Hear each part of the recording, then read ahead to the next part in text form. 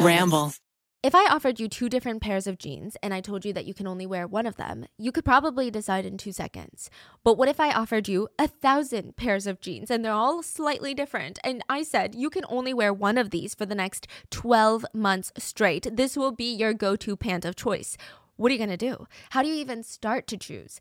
That's exactly what I felt like when I was combing through thousands of listings whenever we were moving to a new apartment. I would spend hours a day stressing about, is this apartment in a good neighborhood? Is it going to accommodate my dogs? Does it fit my budget? I didn't know any of these. And the worst part is, most of the listings didn't even tick all of my boxes. That is why Apartments.com is your best place to look for your new home. Apartments.com lets you filter your search based on whether you have pets, if you want a balcony, built-in AC, whatever it is that you're looking for. The website remembers your search so that you don't have to keep filtering every time you come back. And Apartments.com has more rental listings than anywhere else, meaning no matter how specific your needs are, they got you. And your instant alerts mean that you can spend less time online looking for the perfect place and more time doing you. So if you're looking for a new place to call home, head over to Apartments.com, Apartments.com, the place to find a place. I am so freaking excited for this week's podcast, and I feel like it makes me sound like a serial killer for saying that because all we do on here is talk about some rotten bitches. Like today it gets extra rotten. We're talking about rotten dance moms, rotten cheerleaders, rotten evil countesses, blood countesses, because listen, I have been sitting on this research for like months now. I have just been obsessed with this case. I will research it in my free time, and then I realized, wait a minute, nobody wants to hear about this. Nobody likes cases like this. This isn't really like true crime niche, I guess. And then I saw a TikTok of a woman who's sitting down. Now she's got all these like servant girls who are brushing her hair, right? And then all of a sudden, one of the servant girls brushes her hair a little bit too tight. She slaps her across the face. Blood squirts everywhere onto this lady's face. And she looks into the mirror and wipes it off. Yeah, from a really, it was a crazy slap. It was like a backhanded back and forth, like how you would slap a pasta dough, like something like that. Okay, I mean, I've never slapped someone like that. And so then blood just splurts all over this woman's face, and she wipes it off in the mirror and realizes it makes her look younger.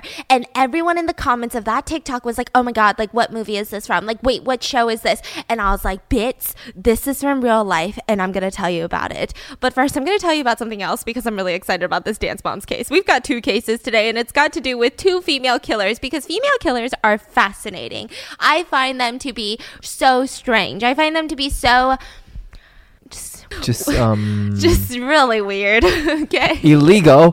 Just illegal. So we're starting with cheerleading. This takes place in Texas. This is probably one of the craziest like dance moms, cheerleader moms stories that I have ever heard, and the fact that it doesn't still get pressed to this day blows my mind because of just how batshit crazy this entire thing is. So this takes place in Channelview, Texas, which is a suburb outside of Houston, Texas. Now, at the time that this takes place, it was kind of like a suburban rural mixture. Feels more like a suburbs now, I think, but it was mainly working class community. It was a very religious area. Mainly a lot of Baptists lived there, and they were preaching against, you know, the normal things. Aspiring to be wealthy is a sin. They were preaching against sex, and then eventually they started preaching heavily against cheerleading in Channelview, Texas, amongst the Baptist community. Now, maybe not for the reasons that you would assume, right? So we're gonna get started with a woman by the name of Wanda Holloway. Oh yeah, Wanda be really weird, okay? So she's from Channelview, and she absolutely hated it. Like, she just wanted to escape from the minute that she was born into the town of Channelview. She was like, fuck this town. So she always felt like people wanted you to be incredibly modest, but also have modest dreams. Like, it's the type of town where you say, I'm gonna move to New York City and pursue modeling. They'd be like, oh yeah, okay. Like, we'll see you in 2 weeks when you come crying back to us. A city like that is not for a small town girl like you. Like, that's exactly what they would say. It was to the point where if little girls, like I would say high school girls, they had Liz Claiborne purses, which is like a brand of purse.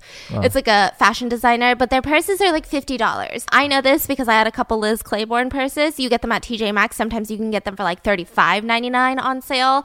Yeah, I really liked their purses at this point in time, okay? And people would think that that's too flashy. Like, people would look at your kid who has a $35 purse in high school and be like, wow, what are their parents teaching them at home? Just spoiled brats. Just fucking spoiled. Next thing you know, she's going to be asking for a matching wallet. Jesus, Lord have mercy. God have mercy on that little girl's soul, because she's going to grow up thinking that the world, just money grows on trees. Like it was a town like that. And so parents would even question their kids because, like I said, it's a suburb outside of Houston, Texas. So of course, all these high school kids are like, oh, Mom, can I go to Houston, Texas? Like, can I go into the city to go to the shopping mall? And they'd be like, what's wrong with the malls that we have? Like, they just kind of had like a thing against even Houston, Texas, you know, even the major city right next to them. They were like, oh no, what do they have that we don't have? Nothing. What's wrong with the when Mom says we have food at home? What's wrong with the shopping mall we have at home? Yes. Or like the really mean ones are like when Mom says we have Ariana Grande at home and they put pictures of like Ariana Grande lookalikes. I'm just like, this is like borderline bullying. And so all these kids, especially Wanda, absolutely hated it. Now, how do people remember Wanda Holloway growing up? They said that she always dressed nicely, or she was always beautifully dressed, impeccably dressed, you might say.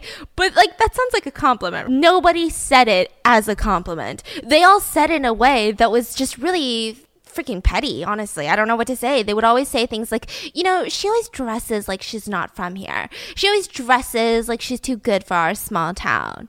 Like, she always dresses up. Like, what is she dressing up for? Who is she dressing up for? That's kind of like reminds me how I grew up, you know, in school. Because they want you to dress uniform. If you want to wear some, like, cute clothes. And then, you know, your parents or school is going to tell you, like, why you trying to dress up. Yeah, I think it's nice to put some context that you grew up in China. yeah. Just a little bit of context. So I relate. I get it. Okay. Like, why do you want to be different? So you think, why can't you be like the other kids? So Wanda's childhood, you know, she lived on the rougher part of Channelview, and her dad was a tester at a concrete plant, and her mom was a high school cafeteria worker. So this doesn't really align with what Wanda saw for her life. She always felt like people looked down on her, and she was really like the epitome of having a chip on your shoulder. She just didn't like the feeling of being from this small town, and even in this small town, she felt like she was looked down upon by other residents. So she also had a brother. He was pretty ordinary. Yeah, that's all I could find out about him. He was just an ordinary dude. Now, Wanda, on the other hand, she was never an ordinary beat. Like, she was always seen as the overachiever of the family. Like, she wanted to do it all. So her family, even though they had no money, they shelled it out so that she could, you know, take piano lessons. She could take business courses in high school, and she excelled in that. Like, she could have started an LLC. Yeah, she could have totally done that after high school. She was full of energy. She was really into like networking and wanting people to like her, but she always wanted more. And the one thing that she wanted was to join the cheerleading squad. In high school? Yeah, she was like, give me a G, give me a U, give me an N. What does that spell? Babe. Cool. A gun. A gun. A gun. What? Why did it take so long? I said a goon. A goon. But she was never allowed to join the cheerleading squad because her dad was like, you know, we don't like the outfits there. It's very whorish. It's horrendous outfits. Why are you trying to wear stuff like that? It's against our religion. I don't ever allow you to join the cheerleading squad. So at this point, let me give you the lowdown on Texas cheerleading, because what I could find on the internet is that cheerleading is insane in the United States, but it's extremely insane in places like Texas. Cheer is everything. Now, I don't know if you guys have watched Netflix's popular like docuseries that came out, which is called Cheer. It's about a college in Texas, and they are like going to the national cheerleading championships that are in Daytona, Florida. Like every single year, they're trying to get that championship name, and it's intense. Listen, any sport that has cheerleaders, I just want to make it loud and clear. Cheerleaders are carrying the sport. Okay, I have never seen a sport that is so underappreciated, but with so much health risks, with so much injuries, with so much working hours. Like, it feels like people look at cheerleading like it's like this like cute little pom-pom, hee hee ha ha, team power, right? Mm-hmm. But it's insane. Like, they have excruciating pain. People risk breaking bones because they don't want to let their coach or their team members down, or even themselves down. You have to be like a certain body type, a body shape. You have to like endure sexual harassment, body shaming, and you always just feel like, oh, you're just like opening for the real sport. So is there like a career path for cheerleading? Do you go into... I think to like cheerleading squads for major teams. Like the Dallas Cowboys are like the most infamous cheerleading squad, I think. But I don't know necessarily if it's even a lucrative career. I can't tell because this Dallas Cowboys cheerleader, they were taught, okay, well, in terms of the lucrative part, I think it was the Raiders. I don't know. There was a cheerleading squad who sued the team, the athletics team, I think it was a football team, because the cheerleaders were only getting paid like $5 an hour. For like a major team. And they only dance for 5 minutes. Yeah, so they're like, so you're getting paid like no dollars. But I mean, obviously they get paid for like their practices maybe. I don't even know actually. How does that make sense? But they like settled this massive like $1 million lawsuit because they really were only getting paid like something close to like $5 an hour. It was absolutely insane for all of the work that they had to do. But that's not even the shitty part. It's like, okay, fine, chase your passion. It doesn't have to be lucrative. But here's what's crazy. So a Dallas Cowboys cheerleader came out and said that if someone gets handsy with you, because I feel like there's such a lack of respect for cheerleaders in just the sports arena and the sports field and the industry, they teach you how to navigate it like any good job, you know? What team is this? The Dallas Cowboys, one of the biggest cheer squads. Like this is probably the top tier, like holy shit, if you're a Cowboys cheerleader, you've like freaking made it, okay? And they said that you're told to be very nice when you are dealing with sexual harassment from fans. You have to sit this full-grown adult down as if they're a toddler and say things like, that's not very nice, when they just groped your ass while you're on the clock. That's not very nice, Chad, is it now? Very nice, Chad. Go Cowboys! Like, what do you mean? What do you mean?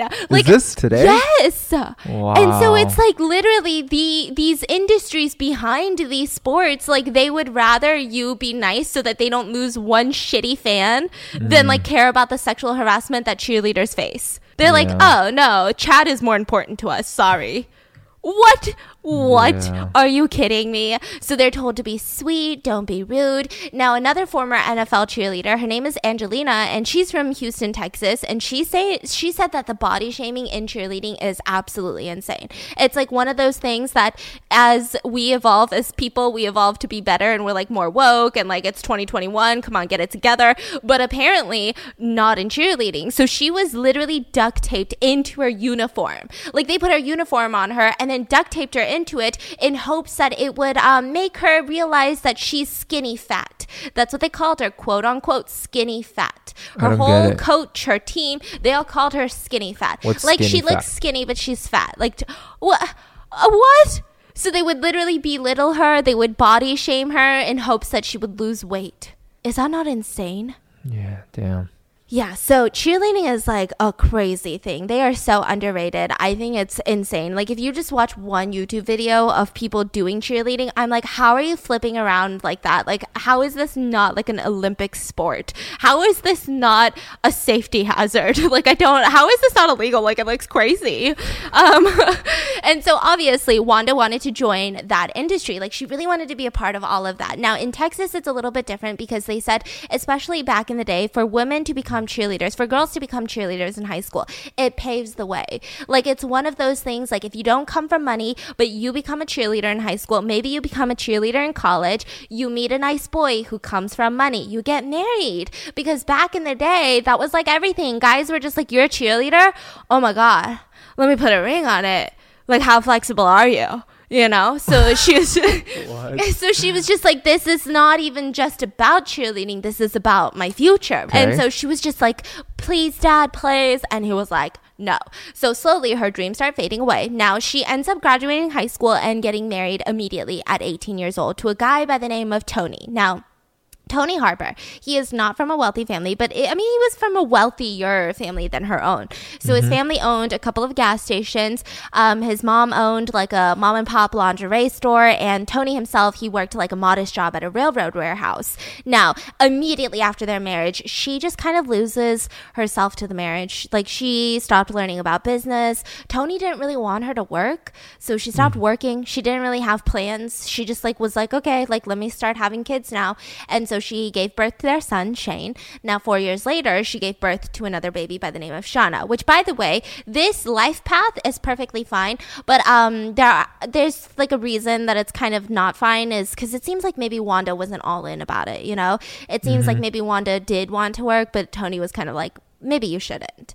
So that's kind of where the problems start. And so obviously after they get married, they have these kids, then their finances start going up because Tony's like, oh my God, I got to provide for these children. So I need to quit my railroad job and I'm going to start my own insurance company and I'm going to call it Harper's Insurance. And every insurance company has got a motherfucking slogan. So his slogan was insurance with a personal touch, which is just like... Insurance with a personal touch? Yeah. I know, it's weird. I mean, like, I'm just thinking ahead. Like, let's say you expand the company. You've got a bajillion employees. One of them is undergoing, like, a sexual harassment lawsuit. Like, this slogan... It's just gonna be like a freaking meme, dude. Like you're just memeing yourself for the future. I mean, it's just such a weird, I don't know. This slogan doesn't make me be like, oh yeah, let me go get insured with a personal touch. Like this slogan makes me be like, oh, I don't really like to like touch people I don't know. It's just uncomfortable. Are you in good hands? That's kind of cool. Yeah. Nah, that's kind of sexual too. So they start spending that money that they got. They start buying some water skis. They got a pickup truck and they were doing really well financially, but their love was falling apart. They just weren't getting along. So they decided to divorce. Now Wanda got the house. She got most of the furnishings and Tony like took his water skis and his pickup truck and they just separated ways. Wanda also did get custody of both of the kids, but it seemed like Tony was still part of their lives. It didn't seem like Tony completely checked out and was like, bye now. And so after that, Wanda has 2 more marriages. Now, all of them were to older, wealthier men. She got a type, okay? Like, she definitely has the type, and that's totally fine. So her 3rd marriage was with a man by the name of C.D. Holloway. Now, he was probably the wealthiest out of all of the 3 husbands that she has had, and he had his own field service, like an oil field service company. I don't even know what that means. I just know, like, oil is, like, money. That's what I heard, okay? Like, oil money is a different type of money. And so he was making a lot of money. He was 20 years older than her. He even bought her dream car. Like she had been talking to everyone about how she wanted a Lincoln Town car more than anything. And he bought her that. He was like, here's the car, bitch. And she was like, oh my God. Now this is when all of the gossip surrounding Wanda Holloway really started amping up because Wanda, she became a little bit different. You know, Wanda from the block was no longer Wanda from the block. Like Wanda would not come up and just talk about Channelview anymore. Suddenly she would show up to brunch and be talking about the diamonds. She'd be talking about jewelry. She'd be talking about bracelets. She'd be talking about how she wants to move to River Oaks soon.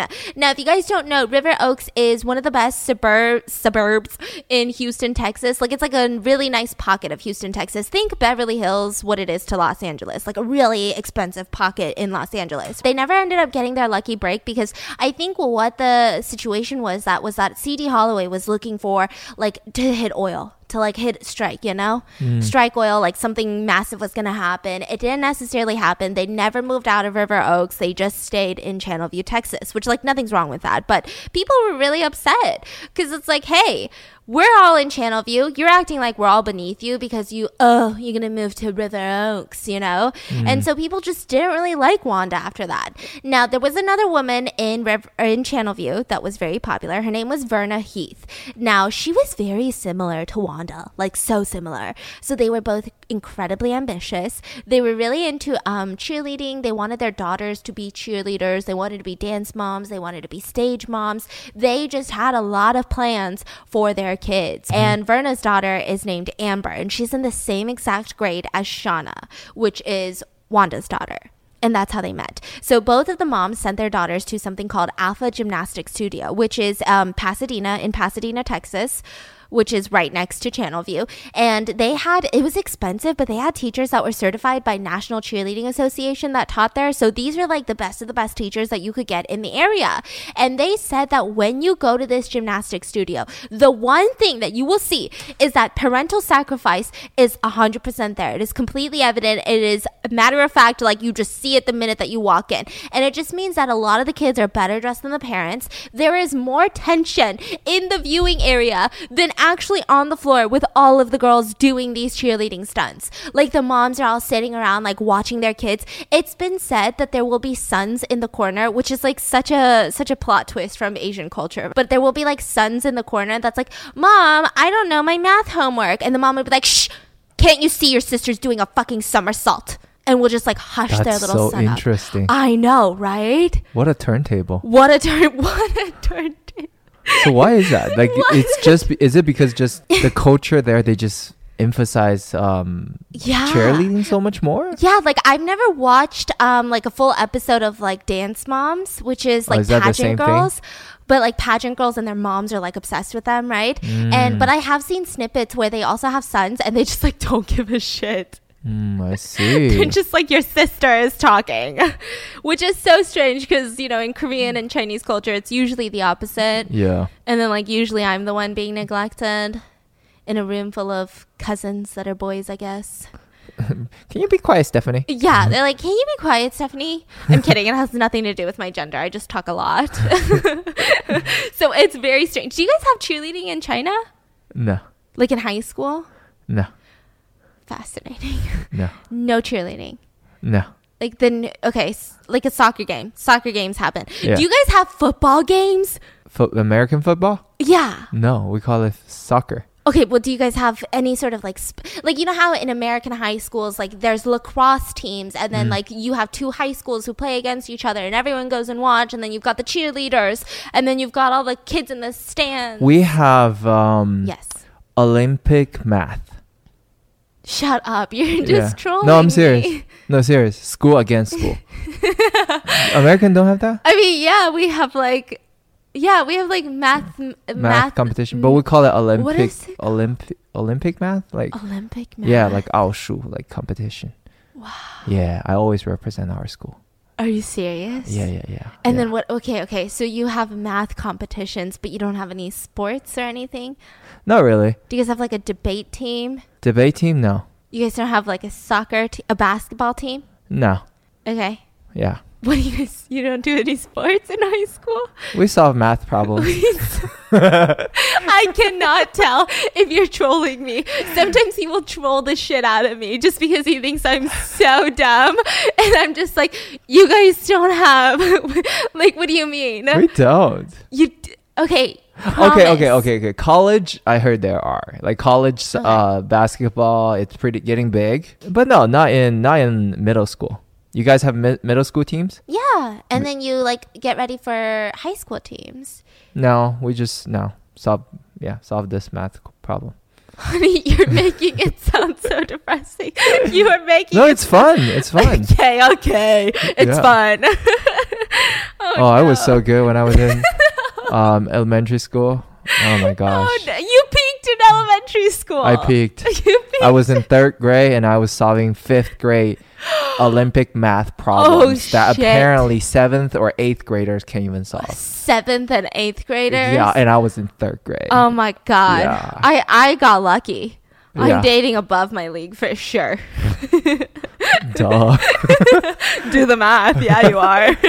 Speaking of math, let me tell you about something. Sometimes I don't like doing the math, especially when it comes to things like credit cards and credit card debt. Listen, if you have multiple credit cards and you know that tracking multiple balances, multiple different due dates, and website logins, website passwords to pay off these credit cards is incredibly stressful. It almost makes it feel like this mountain that you can never conquer. And so Upstart is something that makes it so simple with one monthly payment in one singular place. No matter how hectic your life gets, it's so easy to remember. If you guys have never heard of Upstart, I really wish that I knew about this company when I was going through all of this because it would have saved so much heartache. Upstart is the fast and easy way to get a personal loan to pay off your debt all online. Whether it's paying off your credit cards, consolidating high interest debt, or funding personal expenses, over 500,000 people have used Upstart to get a simple fixed monthly payment. So it helps you find smarter rates with trusted partners because they assess more than just your credit score, which I think is really helpful. What's great about Upstart is it's like this new age fintech. Yeah. It's no longer base everything off the traditional criteria, but I think it needs to be updated on a lot other factors. So they evaluate based on that, provide you with smarter rates. They also make it super easy to use. So they've got a 5-minute online rate check. You can see your rate up front for loans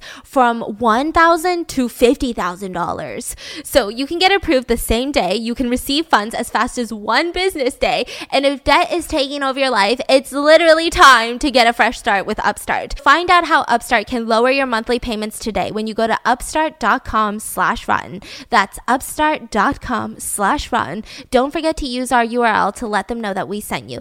Also, remember, loan amounts will be determined based on your credit, income, and certain other information provided in your loan application. So go to upstart.com/rotten.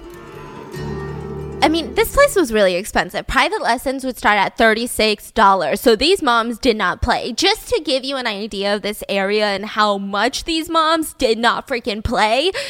So there's a junior high called Alice Johnson Junior High, and their cheerleading squad is the cheerleading squad to be a part of in that area. And so recently, when there was a cheerleading squad tryout, there was a bomb threat called in to the junior high school. And so people were like, what happened? Why was there a bomb threat? The police couldn't figure out who did it. The police couldn't figure out if there actually was a bomb. There was no evidence of a bomb.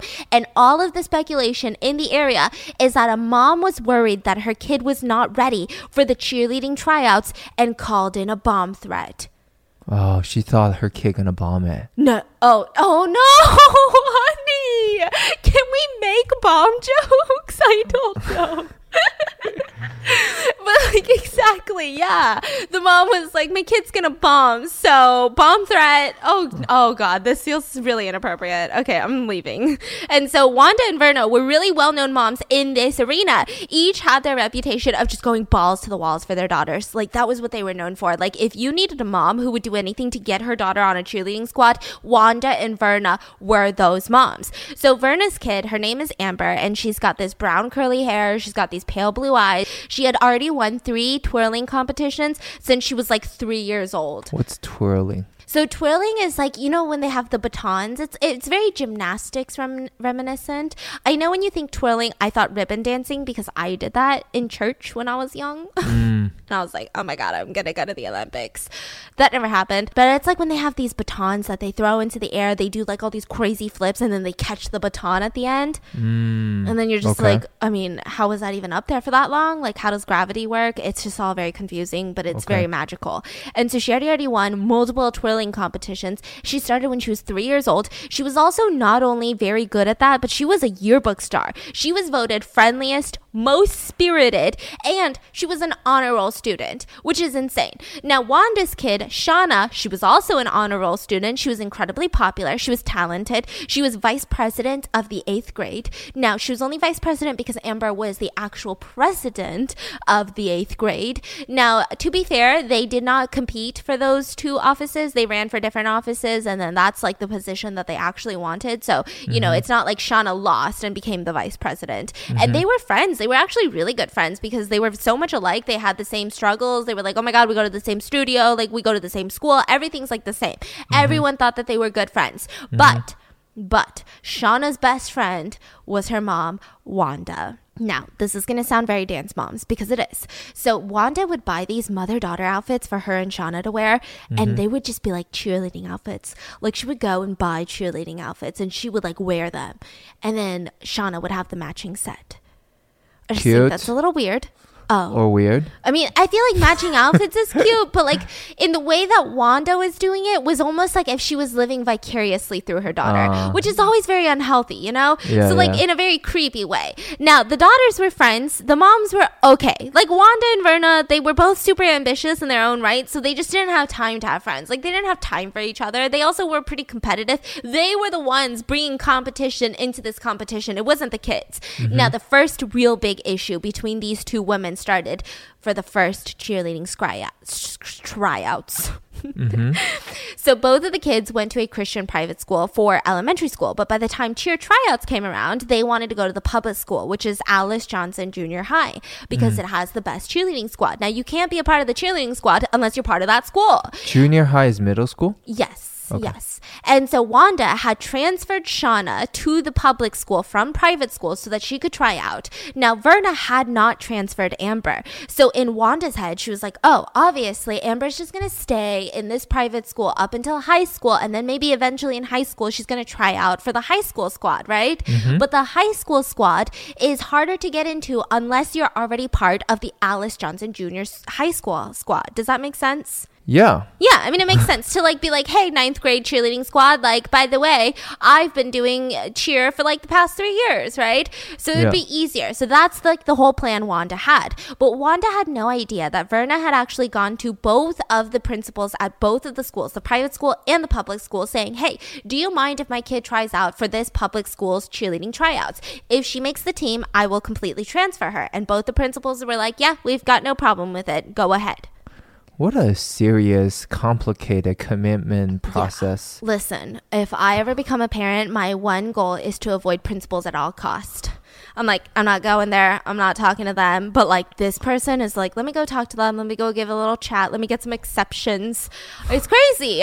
And so she got the exception for both principals to have Amber try out. Now, Wanda had no idea about this. Now, Wanda gets really upset because there's only 2 slots available and 3 girls were competing for those 2 spots. Now, that's remember, a pretty big chance of getting it. I know. It's like 2 out of 3. Okay. It's not like 2 out of, I don't know, 50. There's only 3 girls. You just gotta make sure you're better than the worst person. Yes. What? You just have to be second worst, and then you'll be second best. Yeah. And so there was only 2 slots available, 3 competitors. Now Wanda's getting nervous when Amber comes to the tryouts because she was like, I wasn't expecting this. Like, I was expecting 2 girls for 2 slots, which means 100% my daughter's going to be a cheerleader. So now this done just pissed me off. Like, she's getting riled up. She's getting mad about it. So they do the whole competition and Shauna does not make it.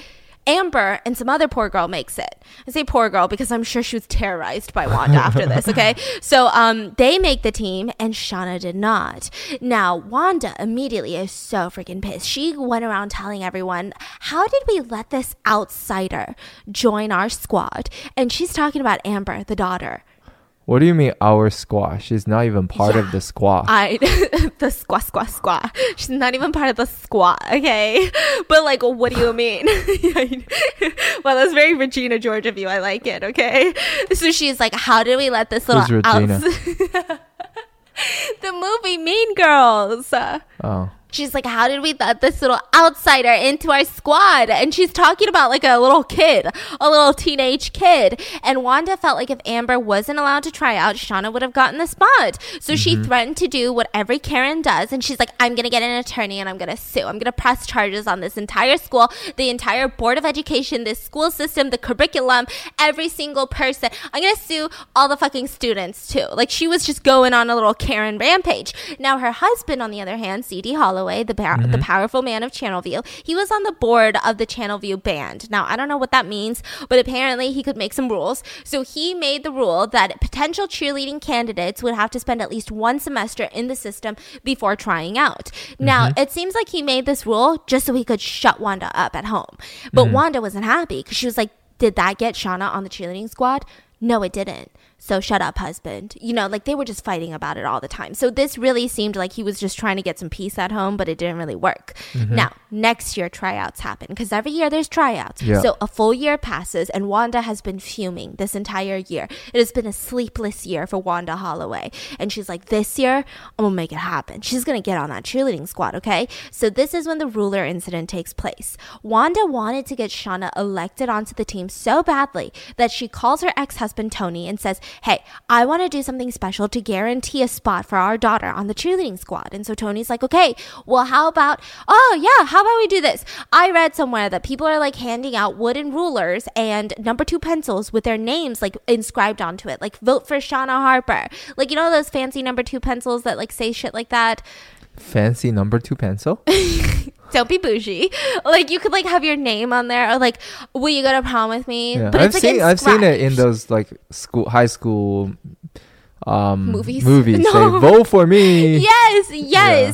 And so that's what they did. They special ordered all of these pencils, all of these wooden rulers that said vote for Shauna Harper for cheerleader on it. And they thought it was a really, really good idea. So finally, before the tryouts, they start passing it out. And then all of a sudden, the vice principal confiscates all of them because it doesn't comply with election rules. You can't just be bribing students, okay? Like, you can't just be like, hey, if you vote for her, I'll give you a fucking free pencil. Because you know how many kids forget their pencils at home. So now they're voting for you just because they're like, oh shit, I forgot my pencil. Yeah, let me get a pencil. So they were like, you can't do this. So he confiscates all of the freaking rulers and the pencils, and Wanda goes home. She calls Tony crying. She's like having a whole thing. She gets more pencils, more rulers. She comes to school the next day. She starts handing them out again. She's breaking the law at this point. She doesn't care. She's a bad bitch. So she's like handing them out. Then the school decides, okay, this lady's crazy. Like, this lady is a full-on Karen. We need to do something. We need to set the record straight so that no other Karens can do this. So they have a Karen meeting. It was a public meeting for all of the cheerleading moms. They were like, come together, Karens. We're going to talk about this Karen. And so that's when they decided that Shauna was officially disqualified from this year's tryouts.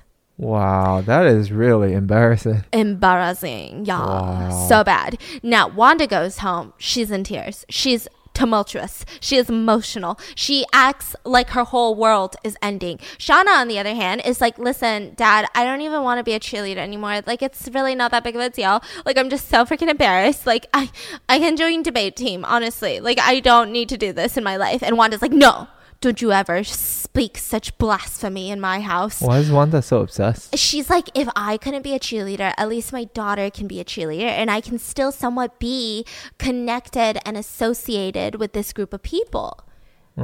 It's like if you didn't become, I guess the Asian version would be like, I'm not a doctor, so you must be a doctor. And so Wanda's not ready to give up. She's like, we'll try again next year. So for the next year, Wanda's fuming. More sleepless nights. She's going crazy. She's like literally pulling her hair out over next year's tryouts. So finally, the tryouts happen. But this time, Wanda's getting smart. Wanda's like, listen, I'm not doing no cute little pencils anymore. I'm fucking going all in. So she planned months in advance, and she infiltrated the network.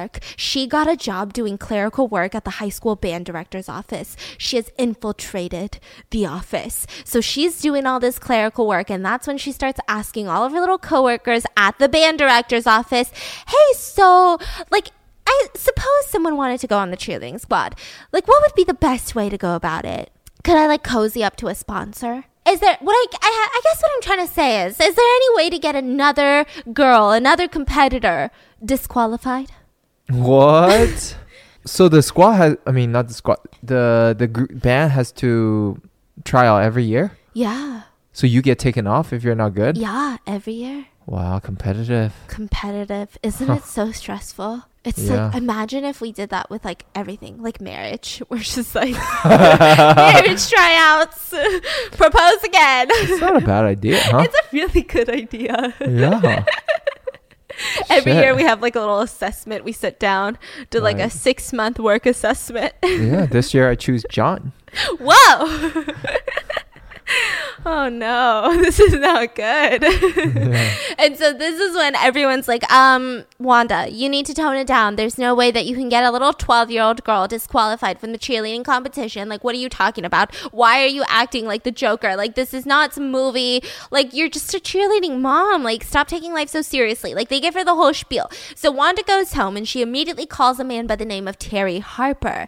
Now, if you remember the last name, it's because this is her ex-husband, Tony Harper, the father of both of her children, his brother. So this is like her ex-brother-in-law, okay? Mm-hmm. So she calls him up, and he has a very interesting past. So he was probably not the star child of the Harper family. He was married several times. He had minor brushes with the law. He had a DUI, and at the time he was working as a construction worker, right? Mm-hmm. So Wanda calls him one day, and she's like, I need to talk to you about something serious. He's like, okay, well, do you want to come over to my house, or do you want me to go to yours? And she's like, no, not at home. We got to go do it in the car. So she's like, I'll pick you up. She picks her up. He gets into the car, and she just goes on and keeps asking him, how much do you love your niece, Shauna? I love my niece, Shauna. How much? I love her a lot. I mean, she's a good girl. Like, she's a good niece. She's good. She gets good grades. She's nice to the family. I like her. Well, how much?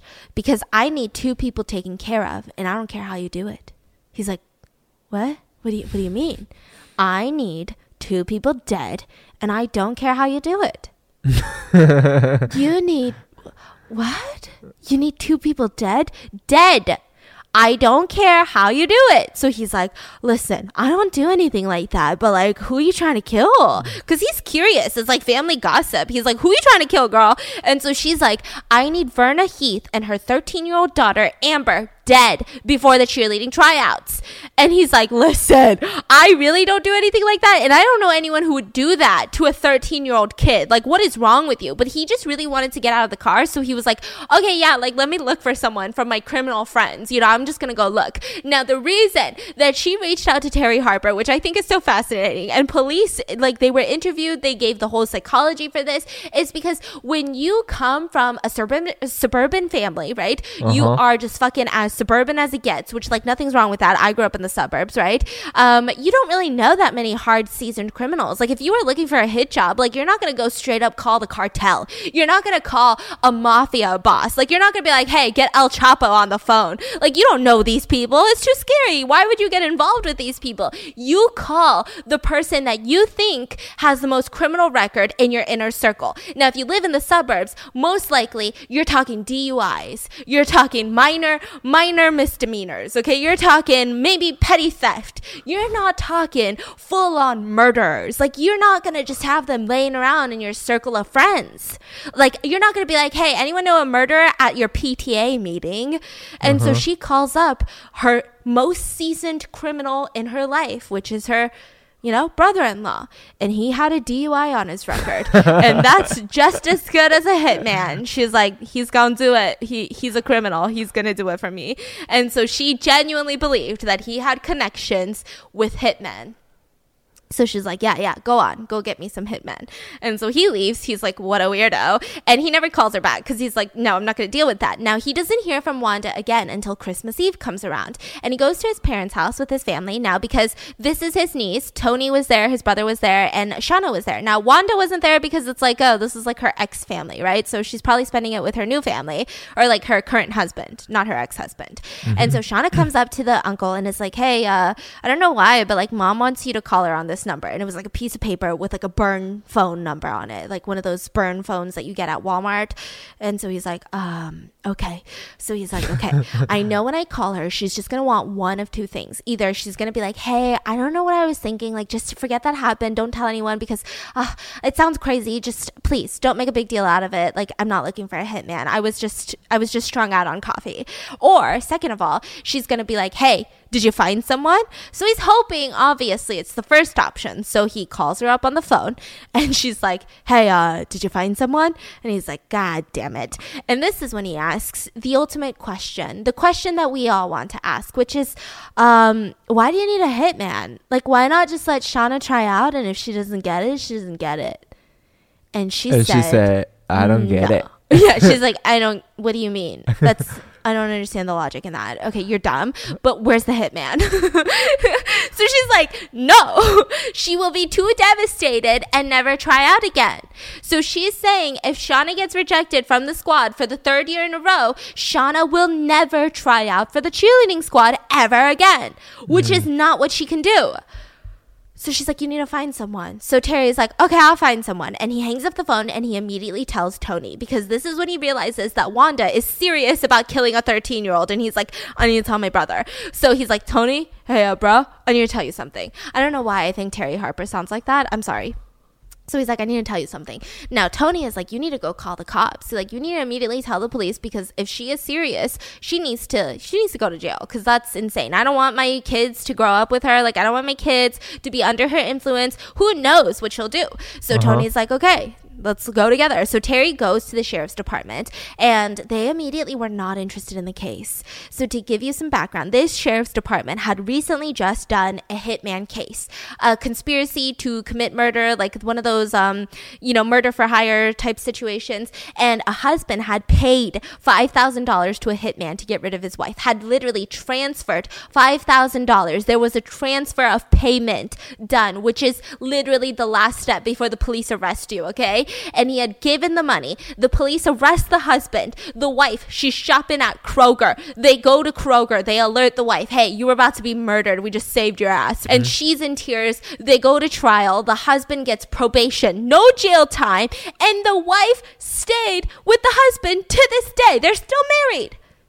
And the police are clown emojis. The police are clown emoji. So they're like, why did we do all of that? For what? For what? So they're like, we're not trying to do that, and we don't even believe you. A clown can be clowned again. Fool me once. Wait, how does it go back?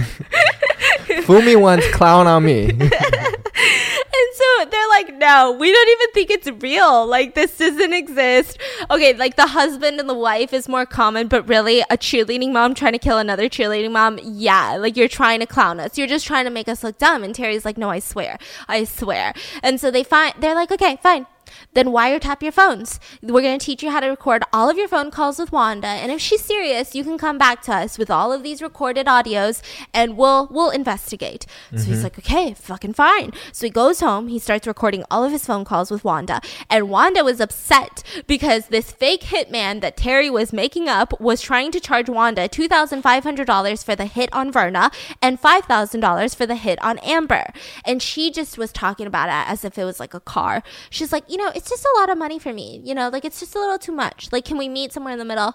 Like, can we bring that number down? Like, what's the bottom line here? Like, she was genuinely so casual about it. And so finally she decides to just go with the hit on Verna. She's like, you know what? I feel like $5,000 is too much to pay someone to kill this 13-year-old kid. So I'm just going to kill her mom, because if it's right before the cheerleading tryouts, obviously Amber is going to be too emotional because her mom just died that she can't compete. She's like, nah, because she's 13 and she's a kid and she has a future in front of her. It's because, I can just take care of the situation with only just the mom. So 2 birds, 1 stone, and I could probably still buy a diamond bracelet with the rest of the money. Like, she was really going in. So Terry's like, okay, sounds good. So the police are finally like, oh damn, like she's serious, like she's negotiating the price. Okay, fine, let's arrange for the payment day to happen. So that day that they arrange, the police are in on it. Wanda drops Shauna off at church and she meets up with Terry, and she hands over her diamond earrings as a down payment. She said, I will get you the rest after it's done. So this is the down payment.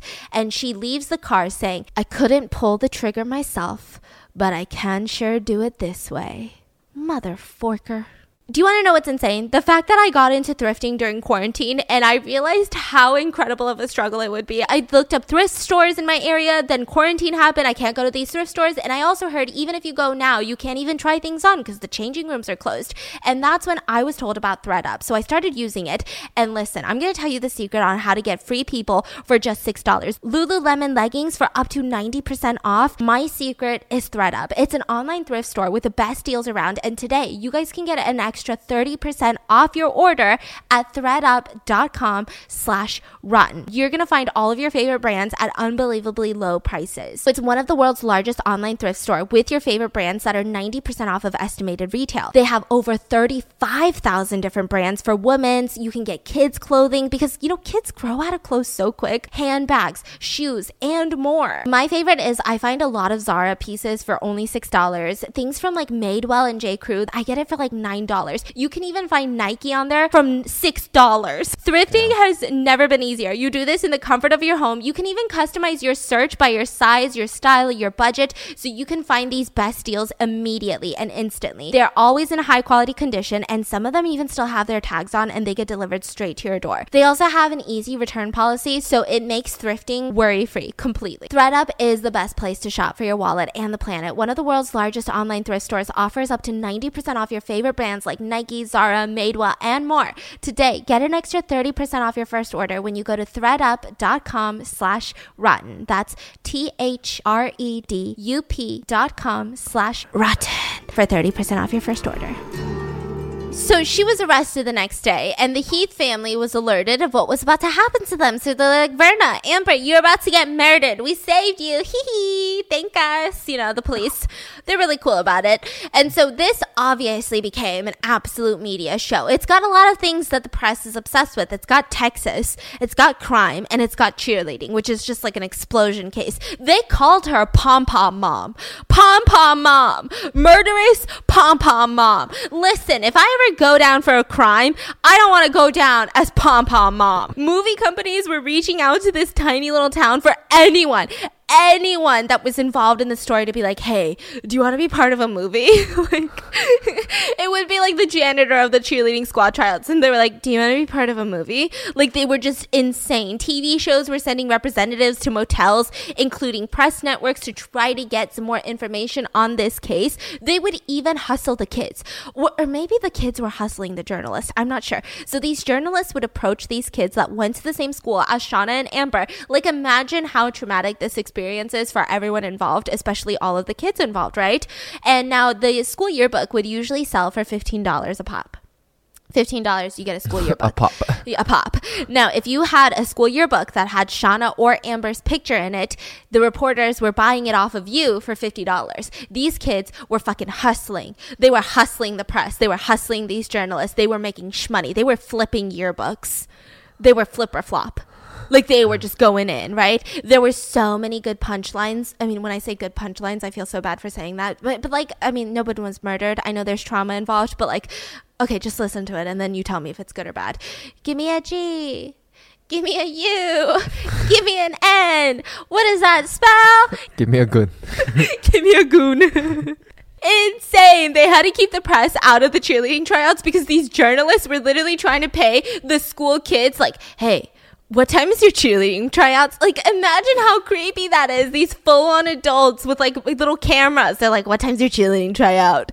And they're like, whoa, this is insane. They had to have all of the faculty stand outside of the gym dorms as if they were part of like the fucking Secret Service to try to keep press out. Like, it was insane. Now, Amber did make the team. Shauna, however, did not try out for the team because, I mean, well, I can understand why she didn't. So Shauna and Wanda were getting bullied in the press like nonstop. Shauna was getting bullied in real life, so between all of her peers. Now, this was really sad. So Shauna, she said that her only way of coping with what her mom had just done, because she had no idea about this, you know, she would not agree to this, was she just acted like it didn't happen.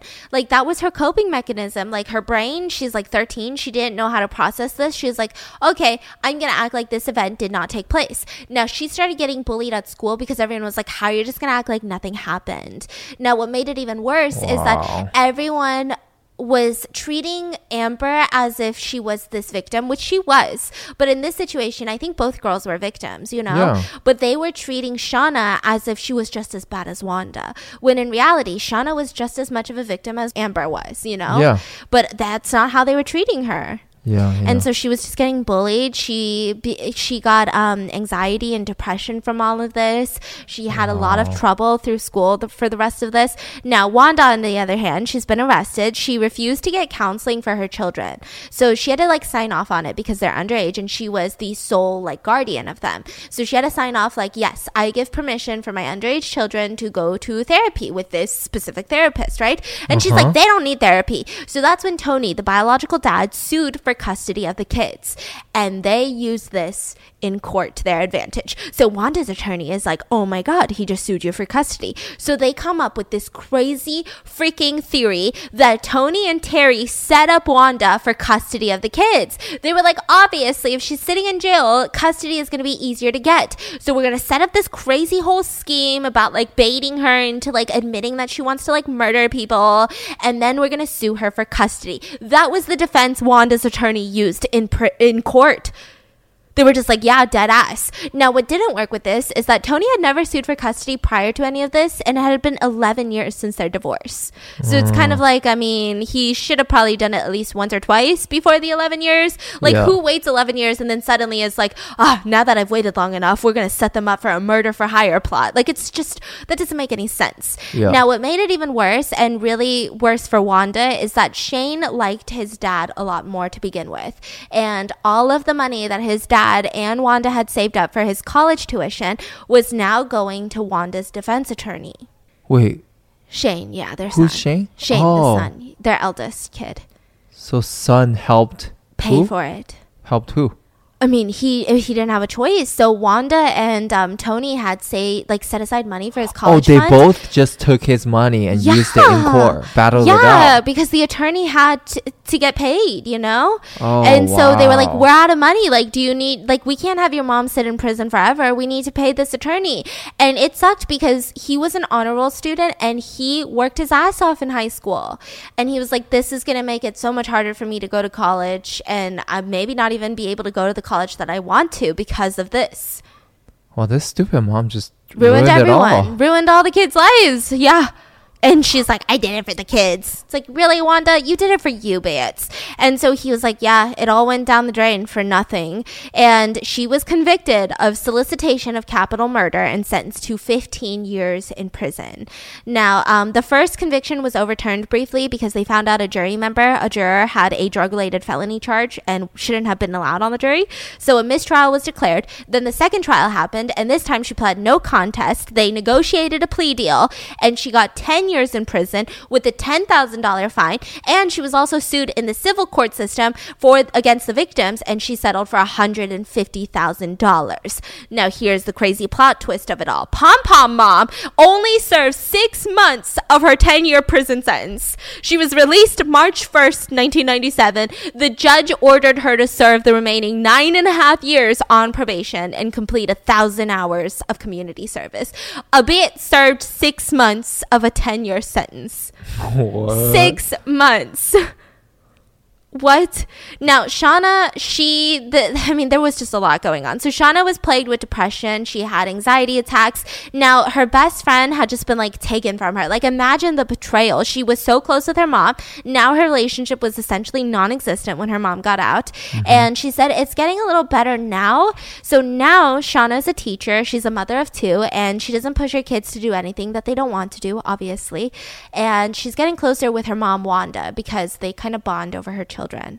I think it's helpful also. I believe both of her children are sons. And imagine she has a daughter and Wanda's like, my grandkid's going to be a cheerleader. I'd punch her.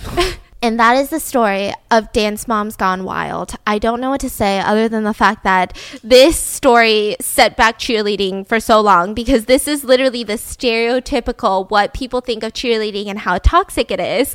But it's like cheerleading is such a good sport. Did they make a movie or anything out of it? They made a Lifetime made for TV film from it. I think there was a couple other things that came out of it, but it just was so weird. Yeah. Yeah, so strange. Embarrassing, yeah, for sure. Now, this next story, oh God, this is the one I was waiting for. I know. I don't ever know how to do a short podcast. I'm sorry. I know. Eventually, I'll have some short podcasts, but this one's so good. Okay, so I'm going to try to make it as brief as possible, but, God, it's so good. Now, here's the reason that I never talked about this, even though I have been sitting on this case for months now. It's because it happened in 1560. And I always felt like people don't like stories that even happened in the 90s. I feel like people are like, I can't relate. Why couldn't they just bring out their cell phone and call 911? And I'm like, because they had pagers. I didn't grow up in that area, but they had pagers, you know? So it's kind of maybe harder to relate to the victims or relate to the situation, because you're like, I don't get it. Why couldn't they just post it on TikTok and try to get a viral case so that people could help them out, you know? It's a little different. Now, in the 1560s, it's even more different. So it even feels just a fake story. And it's hard because a lot of this, it's a telephone game. It's what we learned through history, but how can we know for sure that this happened? Mm-hmm. Now, do you know that whole stereotype of how women are so obsessed with staying young, we're so obsessed with being wrinkle-free, that we will do anything, such as put blood onto our faces? Like the Kardashians. Yes. So that there's a blood facial that's really popular and they take your own blood. So they take blood out of you and then they they put it into this crazy container. I'm Tupperware, this machine, and it takes the plasma out of your blood apparently, and then you put the plasma back onto your face. It's plasma. But I know a bunch of other celebrities do placenta facials. They do what do you call it? I know Sandra Bullock, apparently, I don't know if she was kidding, she said that she had taken the foreskin of a child. You know how boys get circumcised, that you can buy those skin and then rub it on your face. I don't know if she was being sarcastic, but she do be looking young for her age, so I don't really know. Yeah. So like there's all of these crazy things. Now, I believe that a lot of these conspiracies about blood and this eternal youth start with this woman because she was known as the original blood countess, the original Dracula, and it was said that she took blood baths. You know how we fill up a tub of water, put in a Lush Bomb, and we're like, self-care, right? Yeah. No, she used to literally take like 9 to 15 girls. She liked virgin girls. So they were like 10, okay? She would drain them of their blood into a bathtub and she would soak in young virgin blood. She would murder them for their blood. Goddamn. Now, that is what's said about her. Now, I don't know if this is necessarily true because she was convicted for murdering 80 people, but it's suspected that she killed upwards of 650 people. Now, to do some math, it would take about 9 to 15, somewhere along those lines. Let's average it out to like 13 little girls' full blood contents to fill up a standard bathtub.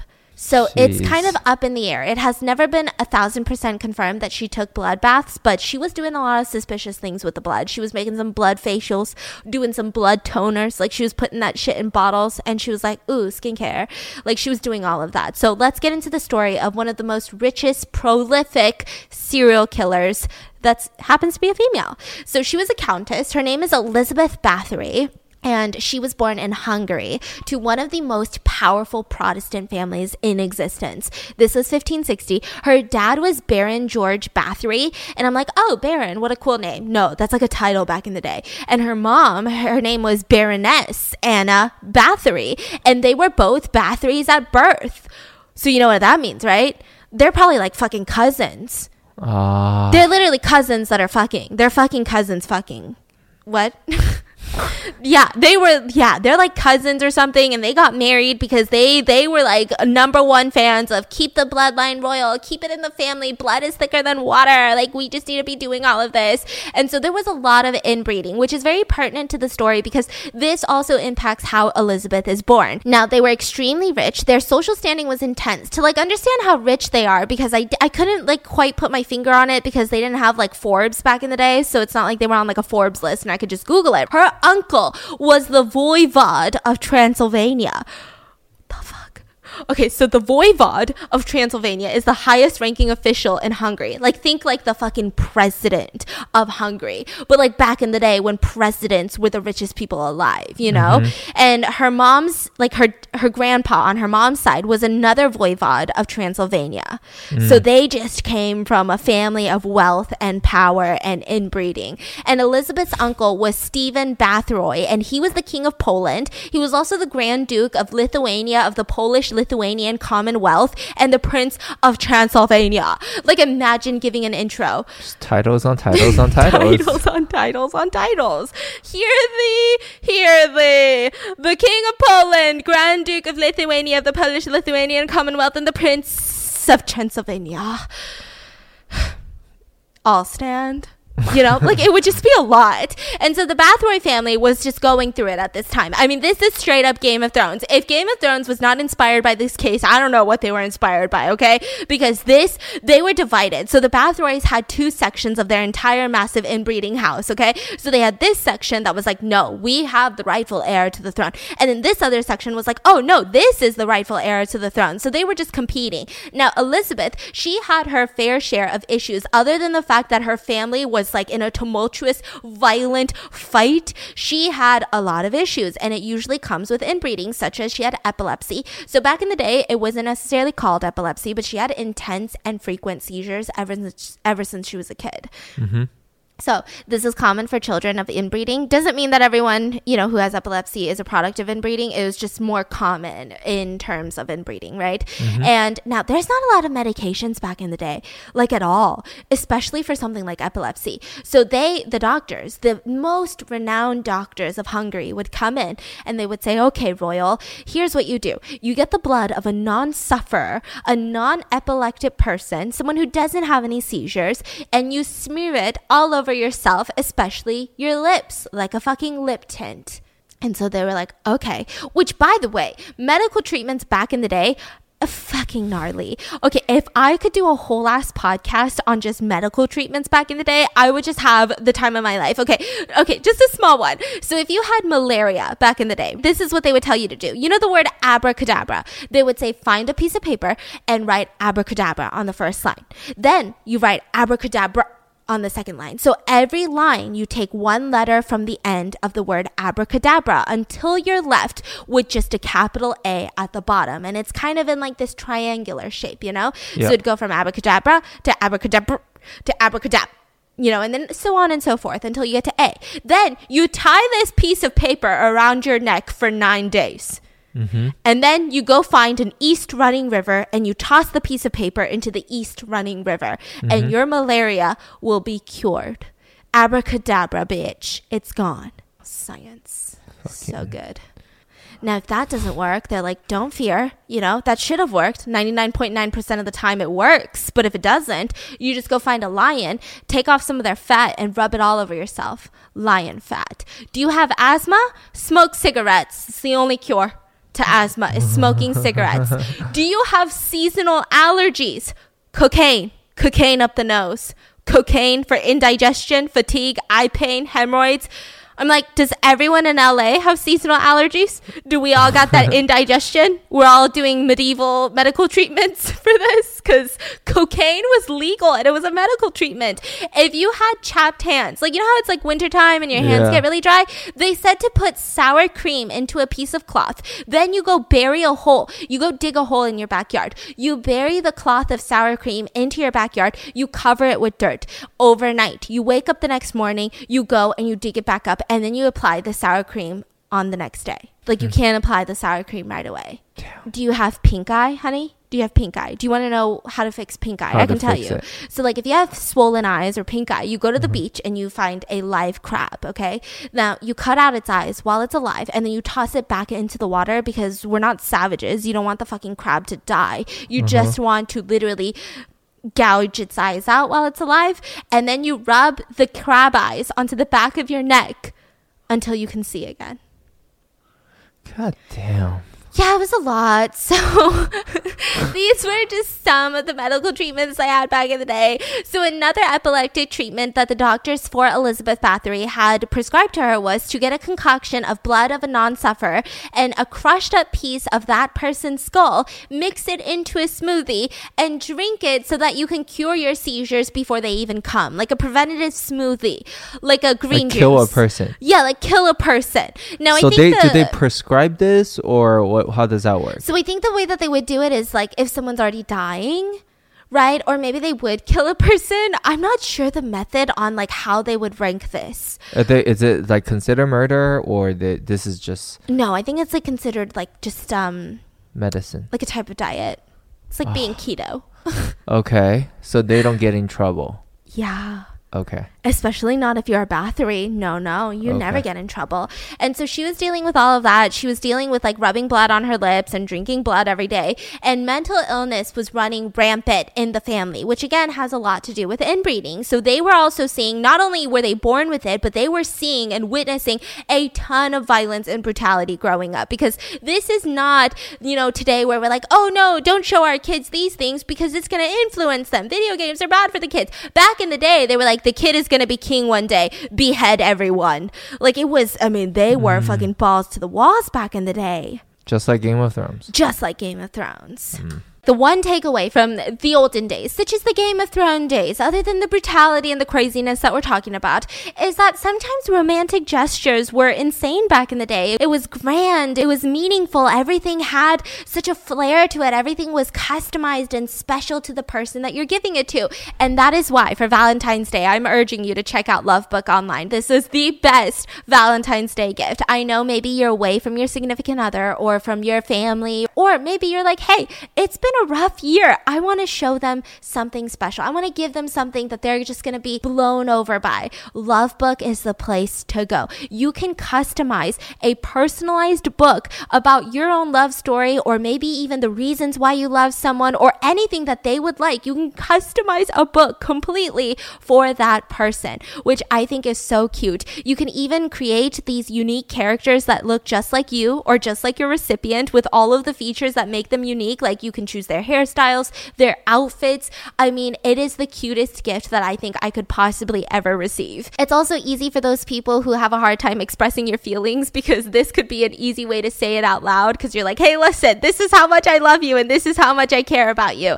Now, what's amazing is that you have the option to personalize each page as much as you like. But let's say you're going full on Game of Thrones style and you're like, wow, I've got 25 people I'm talking to right now. You can literally create a complete book in just a few minutes. Love books are the perfect gift for any occasion, but especially for Valentine's Day, anniversaries, birthdays, all of that jazz. Visit lovebookonline.com/rotten to receive a special 20% discount only for you guys. Again, that's lovebookonline.com/rotten. So there was a fight for the throne. There was fight for castles, the lands, for rule, you know, just the casual stuff. And so rumor said that when Elizabeth was very, very young, they had witnessed a peasant being punished. And this was a very strange punishment. So the way that the court decided to punish this peasant was that they would get a dying horse. They would cut open the stomach of the dying horse, put the peasant inside the horse, and then sew the horse back up while the peasant was still alive.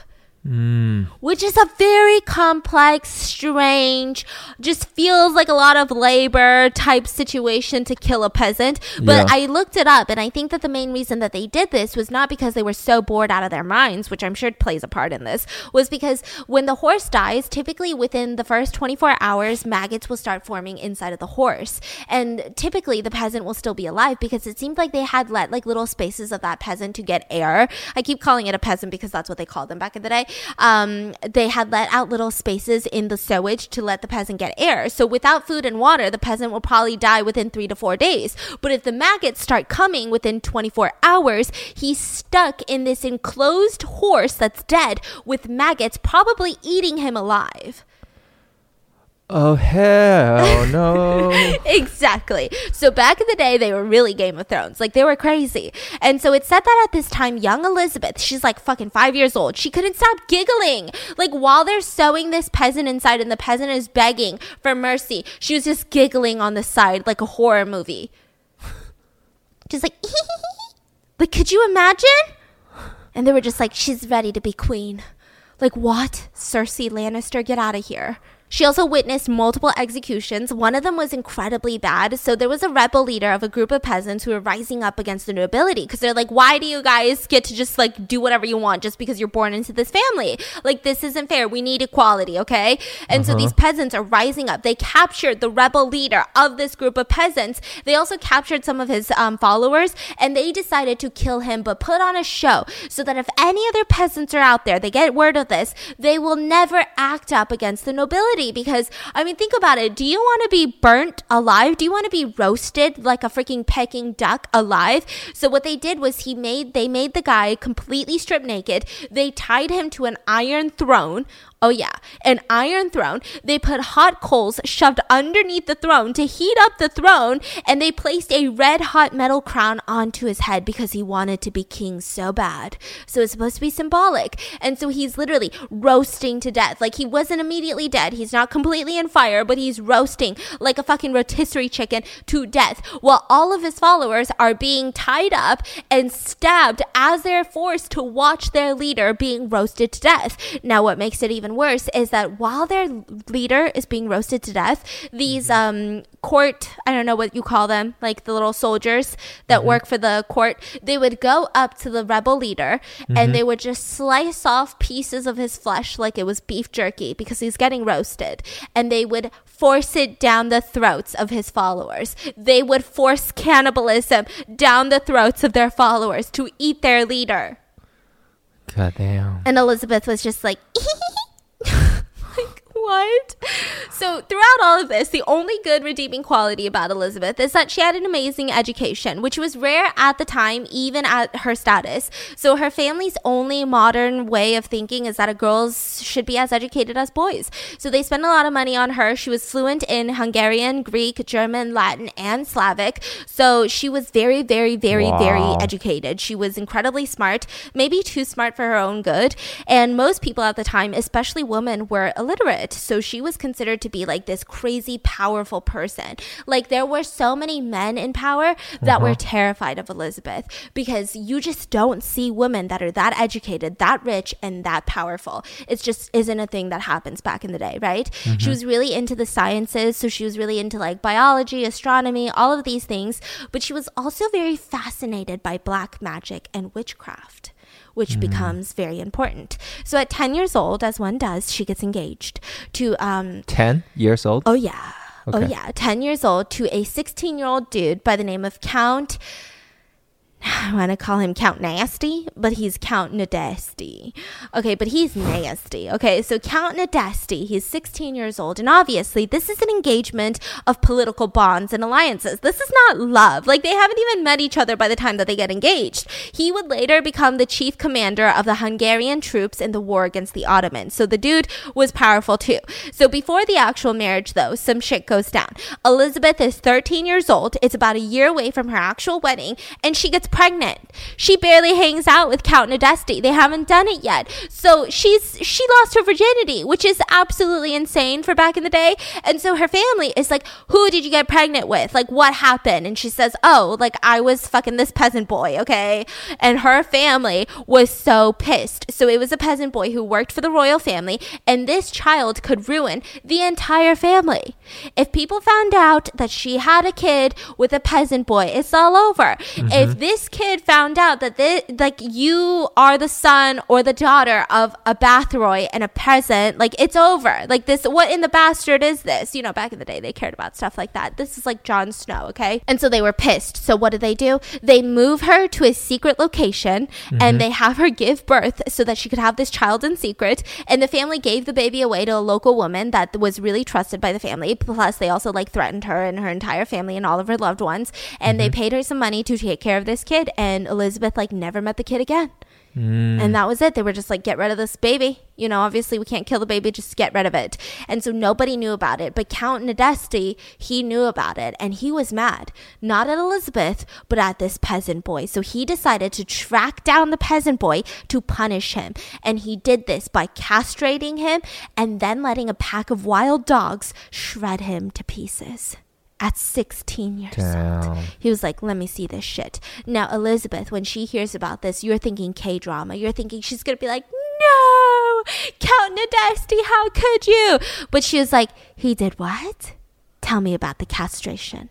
Like, she was so fascinated by it. She was really into like, whoa, that's crazy. Was it bloody? Was it disgusting? What did the dogs do? Who ate the peen? You know, like, she wanted to know all of these details in like a sick and twisted way. So obviously something's wrong with Elizabeth. Like, she was like, wow, Sadie's dominant. Like, she just was so into it. So then they get married. They have this huge wedding, and there was a really just strange ritual that was also involved. Like, again, these are things I would love to do a whole separate podcast on. So Nadesty, he had to show his loyalty to Elizabeth. So what they did is they had all of these girls just parade around dressing in Elizabeth's clothes, and he would sit in the middle of the room on like a stool, and all of these girls would come sit on his lap, and they had a veil covering their face, and they would be like, I'm Elizabeth. Don't you love my little booty on your lap? Like, I'm Elizabeth.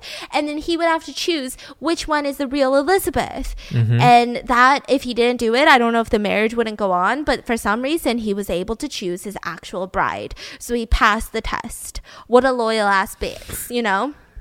That is the ultimate loyalty, okay?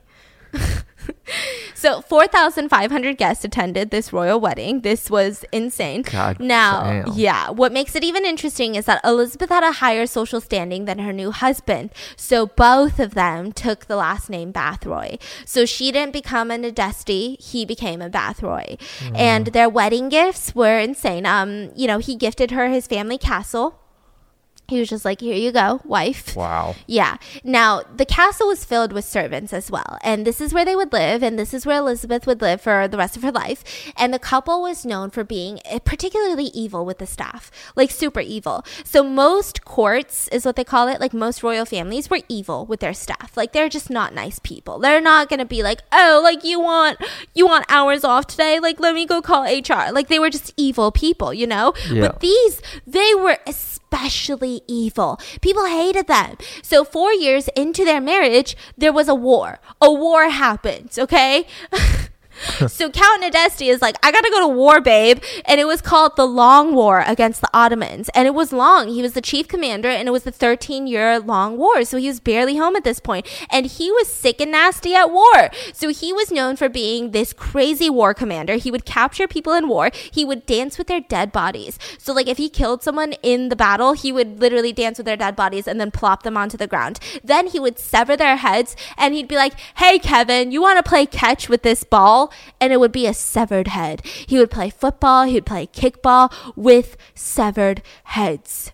So, like, he did not rule with grace and, you know, compassion. He ruled with just fucking fear and nastiness.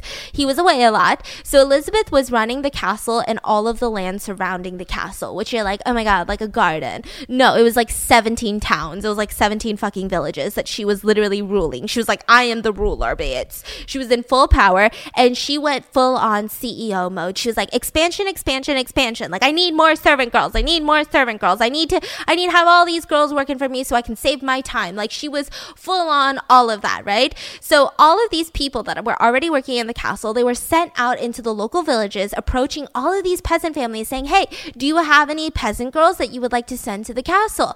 And all of these families were so excited to send off these girls with them because they're all from poor families. Elizabeth promised that she would give these peasant girls a quote-unquote finishing school, which essentially is a school for girls to learn how to be ladies. Like most of the time, peasant girls back in the day, they'd be lucky to go to a finishing school, and they would never even dream of going to like an actual school. So like they just need to learn how to be ladies. They would make some money back. They could bring it back to the family. But most importantly, they would meet people in their time in the castle. And hopefully one of these people will marry them. And that would be the ultimate, you know, goal. So they were like, yes, take my daughter. Now, Elizabeth's right-hand woman. She had a right-hand woman. Her name is Anna Darvolia. And she is this old Croatian woman. And she was known to be a witch. Yeah. Okay. So she was kind of like a council member, a mentor, like a advisor through black magic for Elizabeth. And they were really into it. It's suspected that they were actually secret lovers at one point, so it gets really complex. Elizabeth also had 3 other people that would go out into the village with Anna, recruiting these young girls to come work in the castle. But during all of this, Anna was like her main right-hand woman, right? So Anna's favorite way of torturing people. So torture was firmly associated with black magic in Anna's world. She said, if I torture people, I can make spells happen. So if I need to make a spell to become rich, I need to torture someone so that I can use their blood and use this experience and the energy that this torture creates to cast my black magic spell. Because I'm using black magic. It's not fucking cute little flower magic where I go pick peonies in the fields. I need black magic. I need blood.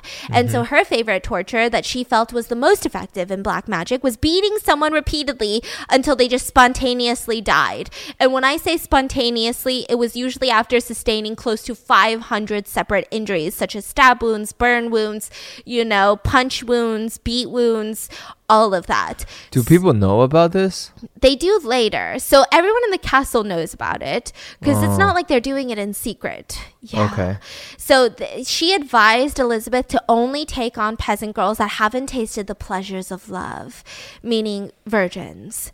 So she was like, okay. Now, one day, Elizabeth writes to her husband about Anna and is talking about how amazing she is. And she's just talking about how important it is to smear blood on your enemies. Like if you smear animal blood, like a black chicken, they said a black hen, if you get their blood smeared on your enemies will die. They'll just combust. They just won't be able to do it. And so there was a lot of emphasis on blood. So Elizabeth, what she would do to get blood from these peasant girls is she would bite them. She would bite flesh off of their arms and their face, like incredible bites, like so strong. I don't even know how strong her jaw muscles are. I don't even know. Like it's insane. Yeah, she was like the fucking Crimson Chin, okay? So there was this one girl, a peasant girl, who had her entire breast bitten off by Elizabeth, and then Elizabeth forced her to cook it and eat her own boob.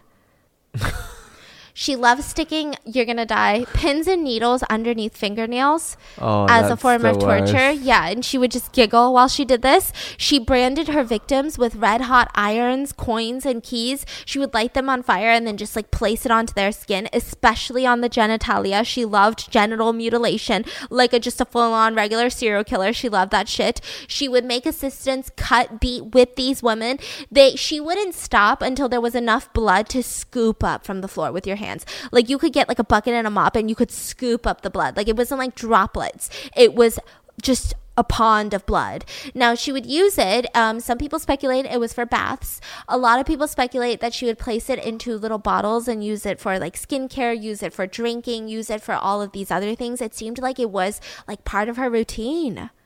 Jesus. Yeah, it was so bad that she would, a lot of the times during her torture sessions, would have to go change dresses halfway through the torture. Now you're probably thinking that's not that big of a deal. Like her dress has blood on it. She just goes into her closet and she changes. This is the 1500s. Have you ever seen any movie from the 1500s? It takes like 25 fucking bitches and like 3 hours to put a countess into a dress. So she'd be like, hold on tight, little girl that I'm torturing. Make sure she doesn't die. And she would go upstairs, get herself washed with another 10 servant girls who just witnessed the whole thing. They're like wiping the blood off of her, putting her in a new corset and a new dress and shit. What? And then she would just like come back down 3 hours later, like, okay, back to torture. She would deprive them of water, and she said, oh, if you're that dehydrated, urinate, catch it with your hands, and then drink it. And she would watch all of this go down.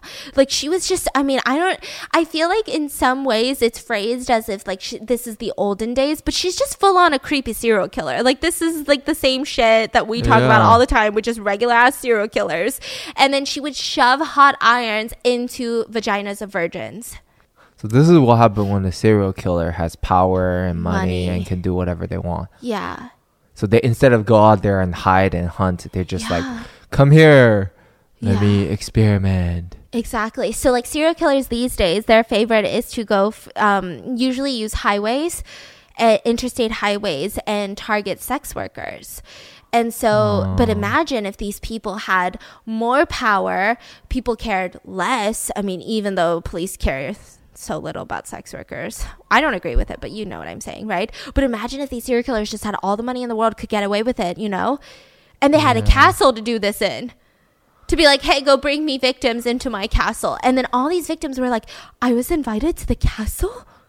Of course, you know? Yeah. What the heck? Do you guys remember that torture episode that I did with Kellyanne Bates, the case with Kellyanne Bates and Suzanne Capper? Well, Elizabeth Bathory was one of the beginners of winter torture. So she would take girls out in the dead of winter, completely naked, make them lie in the snow, pour cold water on them, watch them freeze to death, and just leave them out there in the snow because she thought it was hee hee ha ha and like the wolves will get them.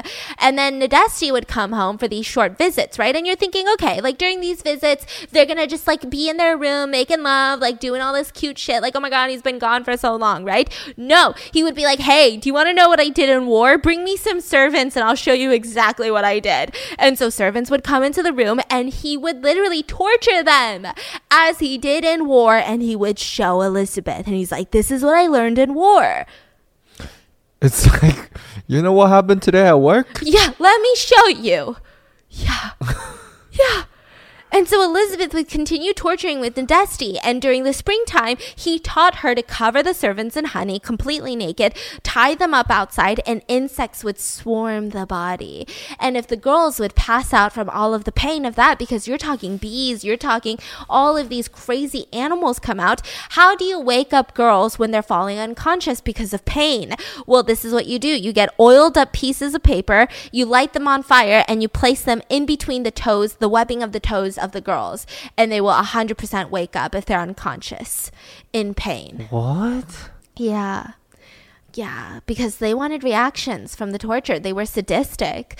A lot of these girls were left outside, eaten alive, and eventually seasonal was just too little time. Like she was like, okay, so in the spring I need to stock up on honey, and then, in the winter it's so cold. I have to watch these girls freeze to death, but I'm just so cold. And so Elizabeth was like, Count Nadesti, my wonderful husband, can you build me a torture chamber? And he was like, absolutely, anything for you, love. And so in the basement of the castle, he let her have any device, any piece of furniture, anything she wanted for her torture chamber. This was like HGTV on crack torture version, serial killer, interior designer, Architectural Digest. Crazy. Okay, so she would do crazy things in there. She would literally sew servant mouths shut. Like servant girls, she'd be like, did you just breathe on me? Let me sew your mouth shut. She would shove things into the fingernails of the girls. That was her favorite. She had this metal ball cage that was commissioned for her torture basement, and it would be suspended. So think of like a square cage, but circular. And it would be suspended into the air with pulleys. And people would take turns, like with these spikes on sticks, just sticking it into the balls, like as if it's a game. Like those magicians. Yeah. But like in real life. But you could also see the girl inside. And usually the girls that would end up in that torture ball, their flesh would be torn to pieces. And that's how they would come to their death. Speaking of balls, sometimes maybe if you're a man shaving your balls, it might feel like you're in a torture chamber. And I'm here to tell you, it doesn't have to feel that way. Listen, roses are red, violets are blue. Get Manscaped as a gift for V-Day, and he'll say, I love you. Our friends at Manscaped, the global leaders in men's below-the-waist grooming, are here to tell you guys that your man needs to trim up so he can be ready for anything on that special night. I'm telling you. So 2 million men, including my fiance, are already using Manscaped products to help groom down below, and make sure that your man is one of them, because it's really honestly a gift for you too. Like, yes, it's a gift for him, but it's also a gift for you. If you can't think of what to get your man this year, get the gift that's for both of you guys. The best way to get started, I highly recommend, is the Manscaped Perfect Package 3.0. It's full of the best products to keep his balls looking, but more importantly, smelling and feeling nice for both of you guys. The Perfect Package 3.0 is led by their revolutionary third generation Lawnmower 3.0 trimmer. It has advanced skin-safe technology, and it features cutting-edge ceramic blade to reduce grooming accidents, which is really important. It's waterproof. It helps prevent a mess on the bathroom floor and in the sink. When he shaves his balls, it makes the tree stand taller. Can I say that? Also, on top of all of this, it's vegan, cruelty-free, dye-free, sulfate-free, paraben-free, so you know his manhood is in good hands. So right now, get 20% off plus free shipping with the code ROTTEN at manscaped.com. This is the perfect gift for both of you. Trust me, he will thank you. Your balls will thank you. That's 20% for those balls plus free shipping with the code ROTTEN at manscaped.com. So Elizabeth had multiple children during all of this, which is crazy, because can you just imagine a pregnant woman doing this?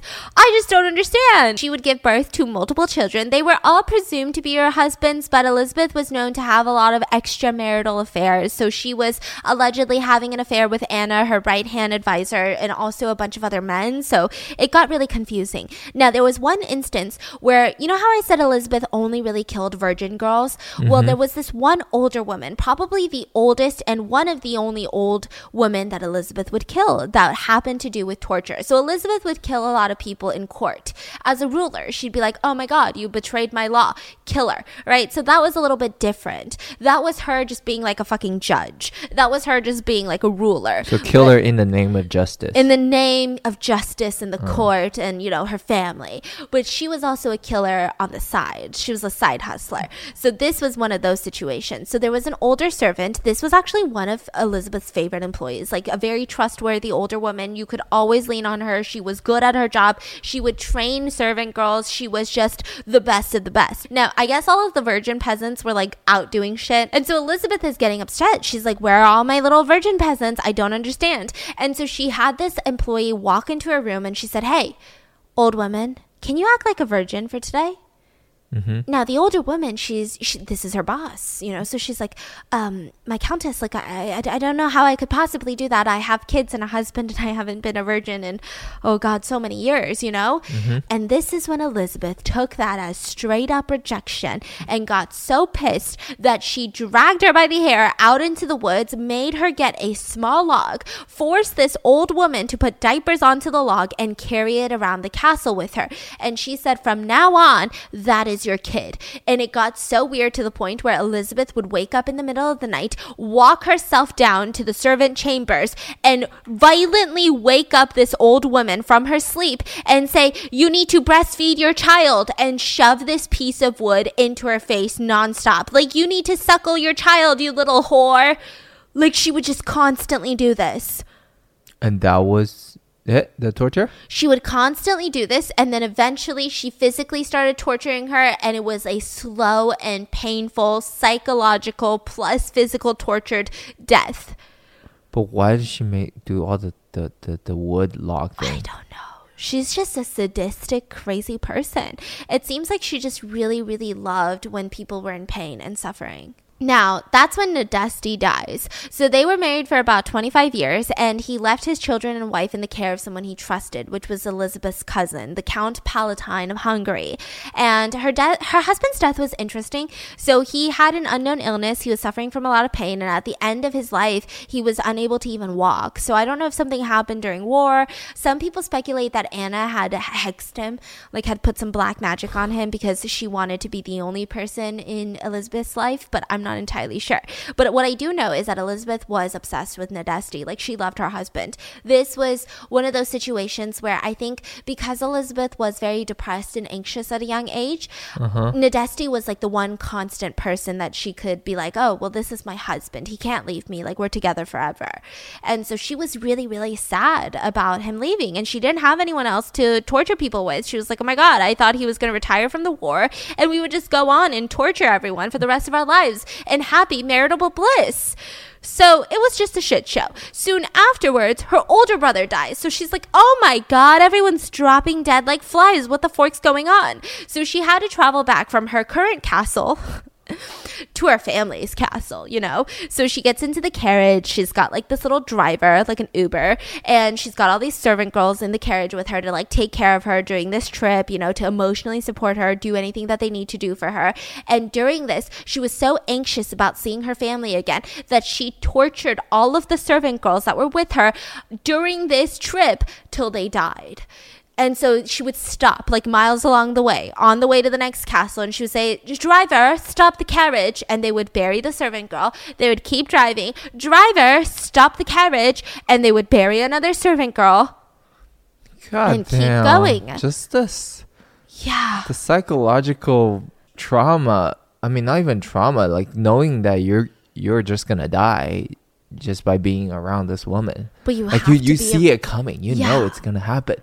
But like, what can you do? She would literally kill you for just like breathing. Okay, so she would kill girls just because she wanted to kill girls. But sometimes she would even kill you just by accidentally being a tiny bit clumsy near her.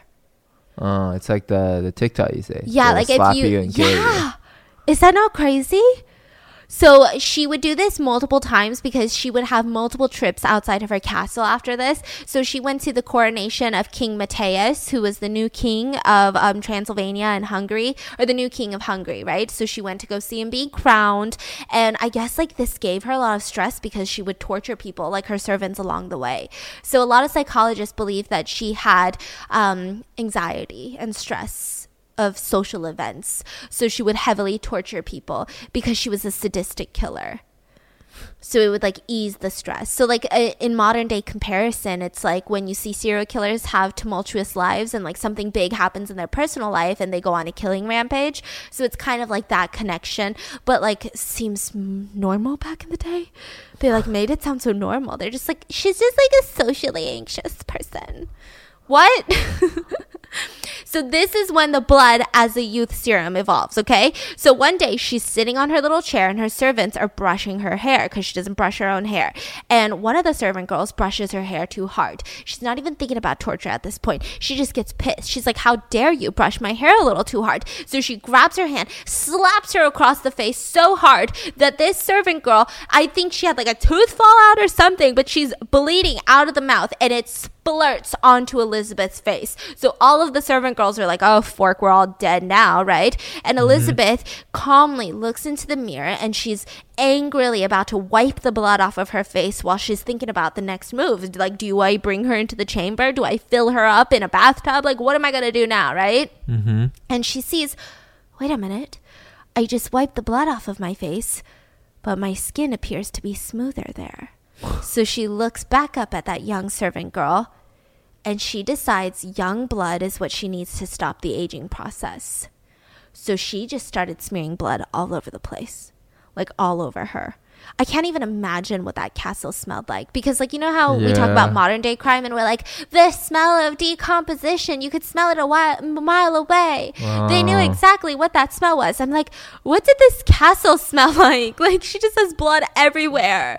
And they didn't even have like crazy cool vacuums back in the day. So like, how could you even get that out of the wood? Yeah. It would be insane. And so, I mean, the torture would be prolonged. So one day Elizabeth is so sick. She doesn't die, unfortunately, but she's so sick that she couldn't even get out of bed. So she gets one of her little servants to grab another servant, forces her to hold her down next to the bed, and she just started munching on her, like literally taking bites out of her shoulder, her face, her neck, her arm, and just chewed on her breast, and she was bleeding everywhere. And she would just like smear her face onto that blood. Like she would motorboat the blood. Like it was insane. So she would bring girls in by like 10 girls at a time and make them lay down in her bedroom, and they would just torture, cut them, bite them until their blood was covering all of the floor, and then she would just like roll around in it because it's like a youth serum. Oh my God. Now, where does it all fall apart? Well, one day, a young servant girl dies in the middle of the night, and her body was placed into a casket, right? So the local pastor was called to come and get the casket. Now, you're probably wondering, what about the other, like, allegedly 650 victims that she has killed? So this castle was filled with dead bodies. Like, they had dead bodies shoved into the chimneys of the castle. They had dead bodies buried in the backyard. They had dead bodies buried around the land of the castle. They had literally a room in the basement where there was just, like, dead bodies in there. Because Elizabeth was like, I'm killing them faster than I can get rid of them. And I can't even get people to get rid of them because I'm killing all my servants. So it was just like kind of a shit show. She was like, I mean, I'm killing my servants, but then I need servants to get rid of the servants that I just killed. But then I'm like so busy trying to kill them that it's like getting so complex, you know? And so she's like, I need to think of a better way to dispose of these bodies. So she calls the local pastor and is like, hey, you need to come get this servant girl. She's dead now, right? So the pastor comes. This is very normal to be called into the castle to get dead bodies. So he's expecting the normal setup, which is the servant girl would still be in her servant bed, and he would pray for her, he would bless her, then he would place her into the casket, because what kind of royal is like, oh yeah, let me do it myself, you know? Nobody. They're just like, take her away. And so he comes, but she's already in the casket, and the casket's been nailed shut. So he's like, okay, that's a little weird. And so he asks her, hey, is there any reason that she's already sealed in the casket? Because I can't really like pray for her right now. And she's like, oh yeah, she has a disease. It's cholera. It was a disease back in the day that was highly contagious. The vid in the 1650s. Okay. And so she's like, yeah, well, she had that. So I didn't want it to spread. So I had some servants put her in the coffin. He's like, okay. So a few days later, he gets called back again. And it was said that it was another servant girl with the disease. And so, but this time the casket was huge. I mean, it was huge enough to fit like 3 full-grown men. So he's like, I mean, is there any reason that you guys just have like only huge caskets in this castle? Like, what's going on?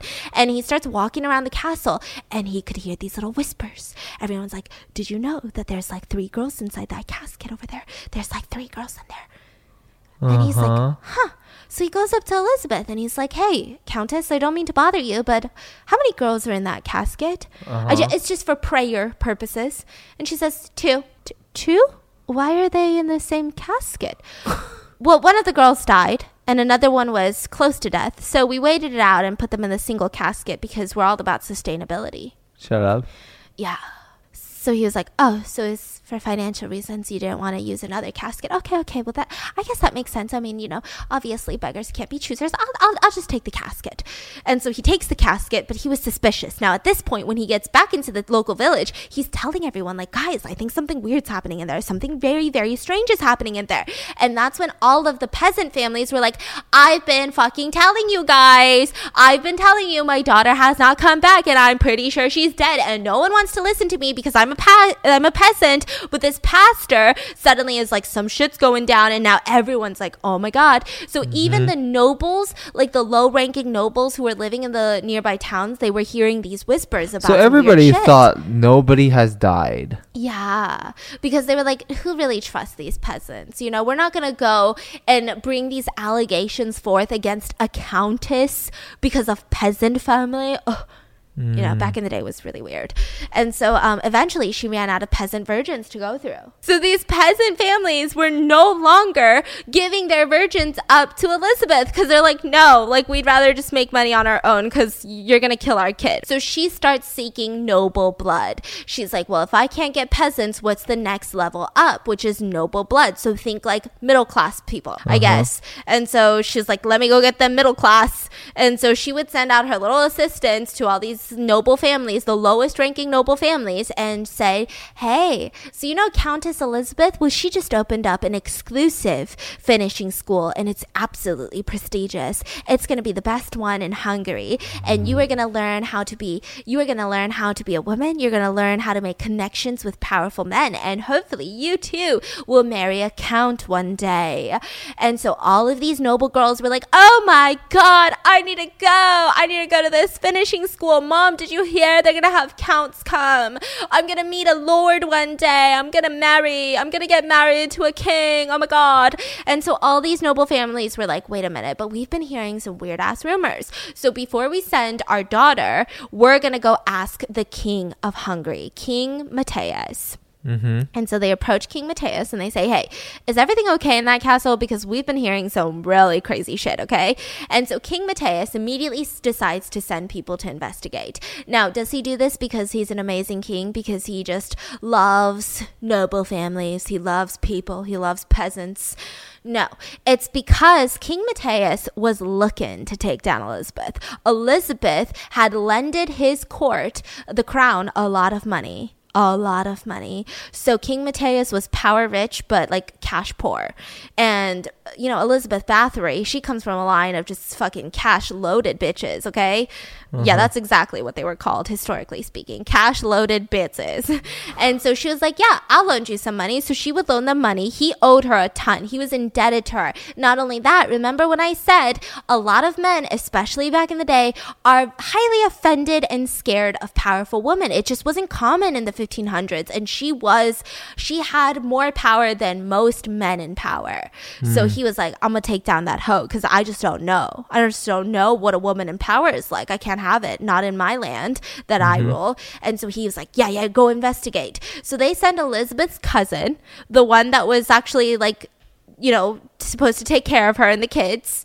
And so he goes to the castle, and Elizabeth is smart. Like I said, she knew some shit was going on. The minute that he came, she was like, oh my god, King Matthias is probably investigating me, right? So immediately she starts talking to him of some weird stuff. Like they will sit down for some little high tea, and she's like, let me tell you something crazy, cousin. And he's like, yeah, what? And she's like, well, you know how I started a finishing school for noble girls?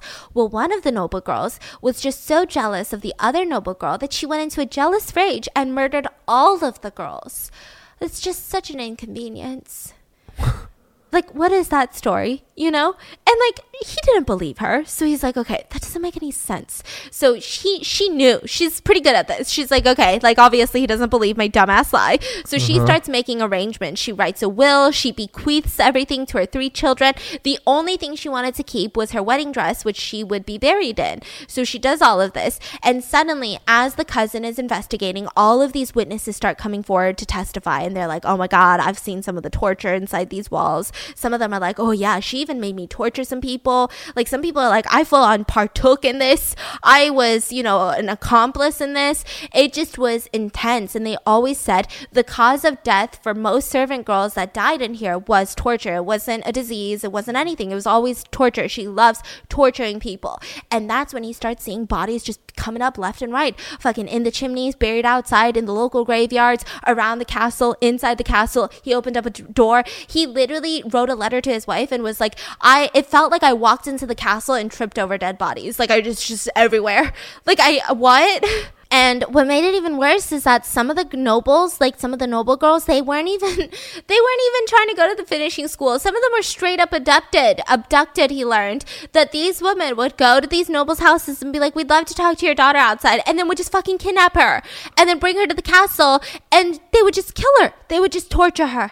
So it was really bad. So obviously he turns her into King Matthias. Now at this point, Anna, the rumored Elizabeth's secret lover / witch / right-hand advisor, you know, she died right before the trial of natural causes. So she couldn't testify in trial, couldn't do anything. So all of the other accomplices, the ones that had told the cousin, like, hey, I saw it, I took part in it because she forced me to, they were all tried and they were convicted for the murder of at least 80 girls, speculated to be 650 girls, and all of them were executed. Now, is that the end of the story? No, it's not, because Elizabeth was never tried. Elizabeth's alive. What? So during all of this, they also found Elizabeth's diary, and it was turned in by a servant girl who was cleaning and found her diary, turned it into the cousin, and it was a diary of a list of all of the names belonging to all of the victims. There were upwards of 655 names in that diary. What made it even worse is that she would write shit next to the diary about how they died, and one of the girls, she wrote, written next to her, she was too small, couldn't handle the torture, really annoyed that she couldn't live longer. Like something along the lines of like, I'm so frustrated that she died so quickly because she couldn't handle the pain. Now, the reason that Elizabeth was never tried was because she is a noble family member. Now, it was against the law to try anyone that was a noble. So like, imagine if we're like, it's against the law to try rich people. Like what? Yeah, because rich people set the laws. Yeah, and they said we can't make an exception. So all of the nobles, you know, they could obviously come together and say, oh no, we will make an exception. But all of them said, fuck no, don't you dare try her, because then obviously if we make one exception, it's going to be another exception. And do you know how many people I've got in my castle that are dead? No, not today. Not today. I'm not going to court for nothing. So all of them were like, nope, we can't have that. We can't have any of these peasants thinking that nobles are bad or beneath the law, that we have to follow the law just like them. No, we're different. We're not like you and me, right? So they were just really, really mad. Now, on top of that, Elizabeth had lent King Matthias a lot of money, like I said. And so he decides to come up with this genius plan that really benefits him, which is that she wouldn't stand trial and he would cancel her debts. So he doesn't owe her any money. What? In return, she doesn't have to stand trial for this. She won't be tried as a noble, but she would have a very specific punishment that is literally house arrest. So there are a couple different sources. So some people say that she was literally just locked into her bedroom. They boarded up the windows. They boarded up the door. There was only like this small little slot that food would be administered to her every day. And then other sources say that she was literally allowed throughout the entire castle. So she was just on like house arrest. Like she couldn't go visit other castles, but like that was it. So she's back in her torture chamber. Yeah, like just she never really left her castle to begin with because she has social anxiety. Yeah. Yeah, but like he was like house arrest. Yeah. That doesn't make any sense. Yeah, made no sense. And she died quietly. Yep. She just died. She was like 50 something. Now, a lot of people afterwards even were concerned because you know how she kept using blood for youth? She lived a lot longer than a lot of people during that time. She's like 50 something or something like that. Oh, so people were saying... People were like, a lot of nobles were raising their eyebrows like, fascinating. Very weird. Now, to be fair, if you guys have watched the 5th season of American Horror Story, it's loosely based off of Elizabeth. So they have a character by the name of Countess Elizabeth Johnson, who is played by Lady Gaga, and she would slit the throats of victims in order to drink their blood and remain eternally youthful. So, I mean, I feel like Elizabeth Bathory is the sole purpose and the reason that all to this day, there is like such a weird connection between blood and youth. Isn't that very dangerous to consume blood? Yeah. Oh, yeah. Disease and There's illness. So much disease and illness in blood, yeah. Holy moly. It's a miracle that she lived till 50 something. Yeah. I think that she was like bathing in it more, maybe. Like she was like really just like smothering it on her face like a toner. She's like, ooh, serum. Yeah. Jesus. I wonder how many more, these people who are just killing, torturing people. Because it was Elizabeth and his freaking husband, her husband are doing this. Yeah. I'm pretty sure. I mean, every castle is filled of these dead people. Yeah. I think so too. That's why I think a lot of castles are probably haunted. Also, a lot of people speculate, like, they were convicted for 80. How do we know it's 650? But back in the day, especially, there was no incentive to try to get notoriety for murder. Like, that's not what Elizabeth was trying to be known for. She wasn't doing this for attention. So I highly doubt that this number was just created out of her ass because she wanted people to, like, be like, oh my gosh, and remember her forever. Because likely, because of her social standing and being a Bathory, she would be in history books. She would be remembered forever, regardless of whatever she did. Yeah. So I just can't imagine, because some people are skeptical about that number because it seems insane in today's standards. Yeah. But I think back in the day, really, it's not too crazy, which is so sad. Yeah, so casual and nonchalant. Yeah. But also, people really had no voice. There was no TikTok that you could go on and be like, oh my God, my kid's been kidnapped. I mean, let me know. What are your thoughts on this case? And do you guys like these older cases? Because I find them so fascinating. I mean, obviously, it's not going to be as relatable as crimes that happened, yesterday or this year, but it's just insane. I feel like it's more insane back in the day because they can get away with it for so longer. Like, no CCTV, no fucking social media, no DNA. So let me know in the no comments. Let me know. And I hope you guys enjoyed. And I'll see you guys next week. Bye. Bye.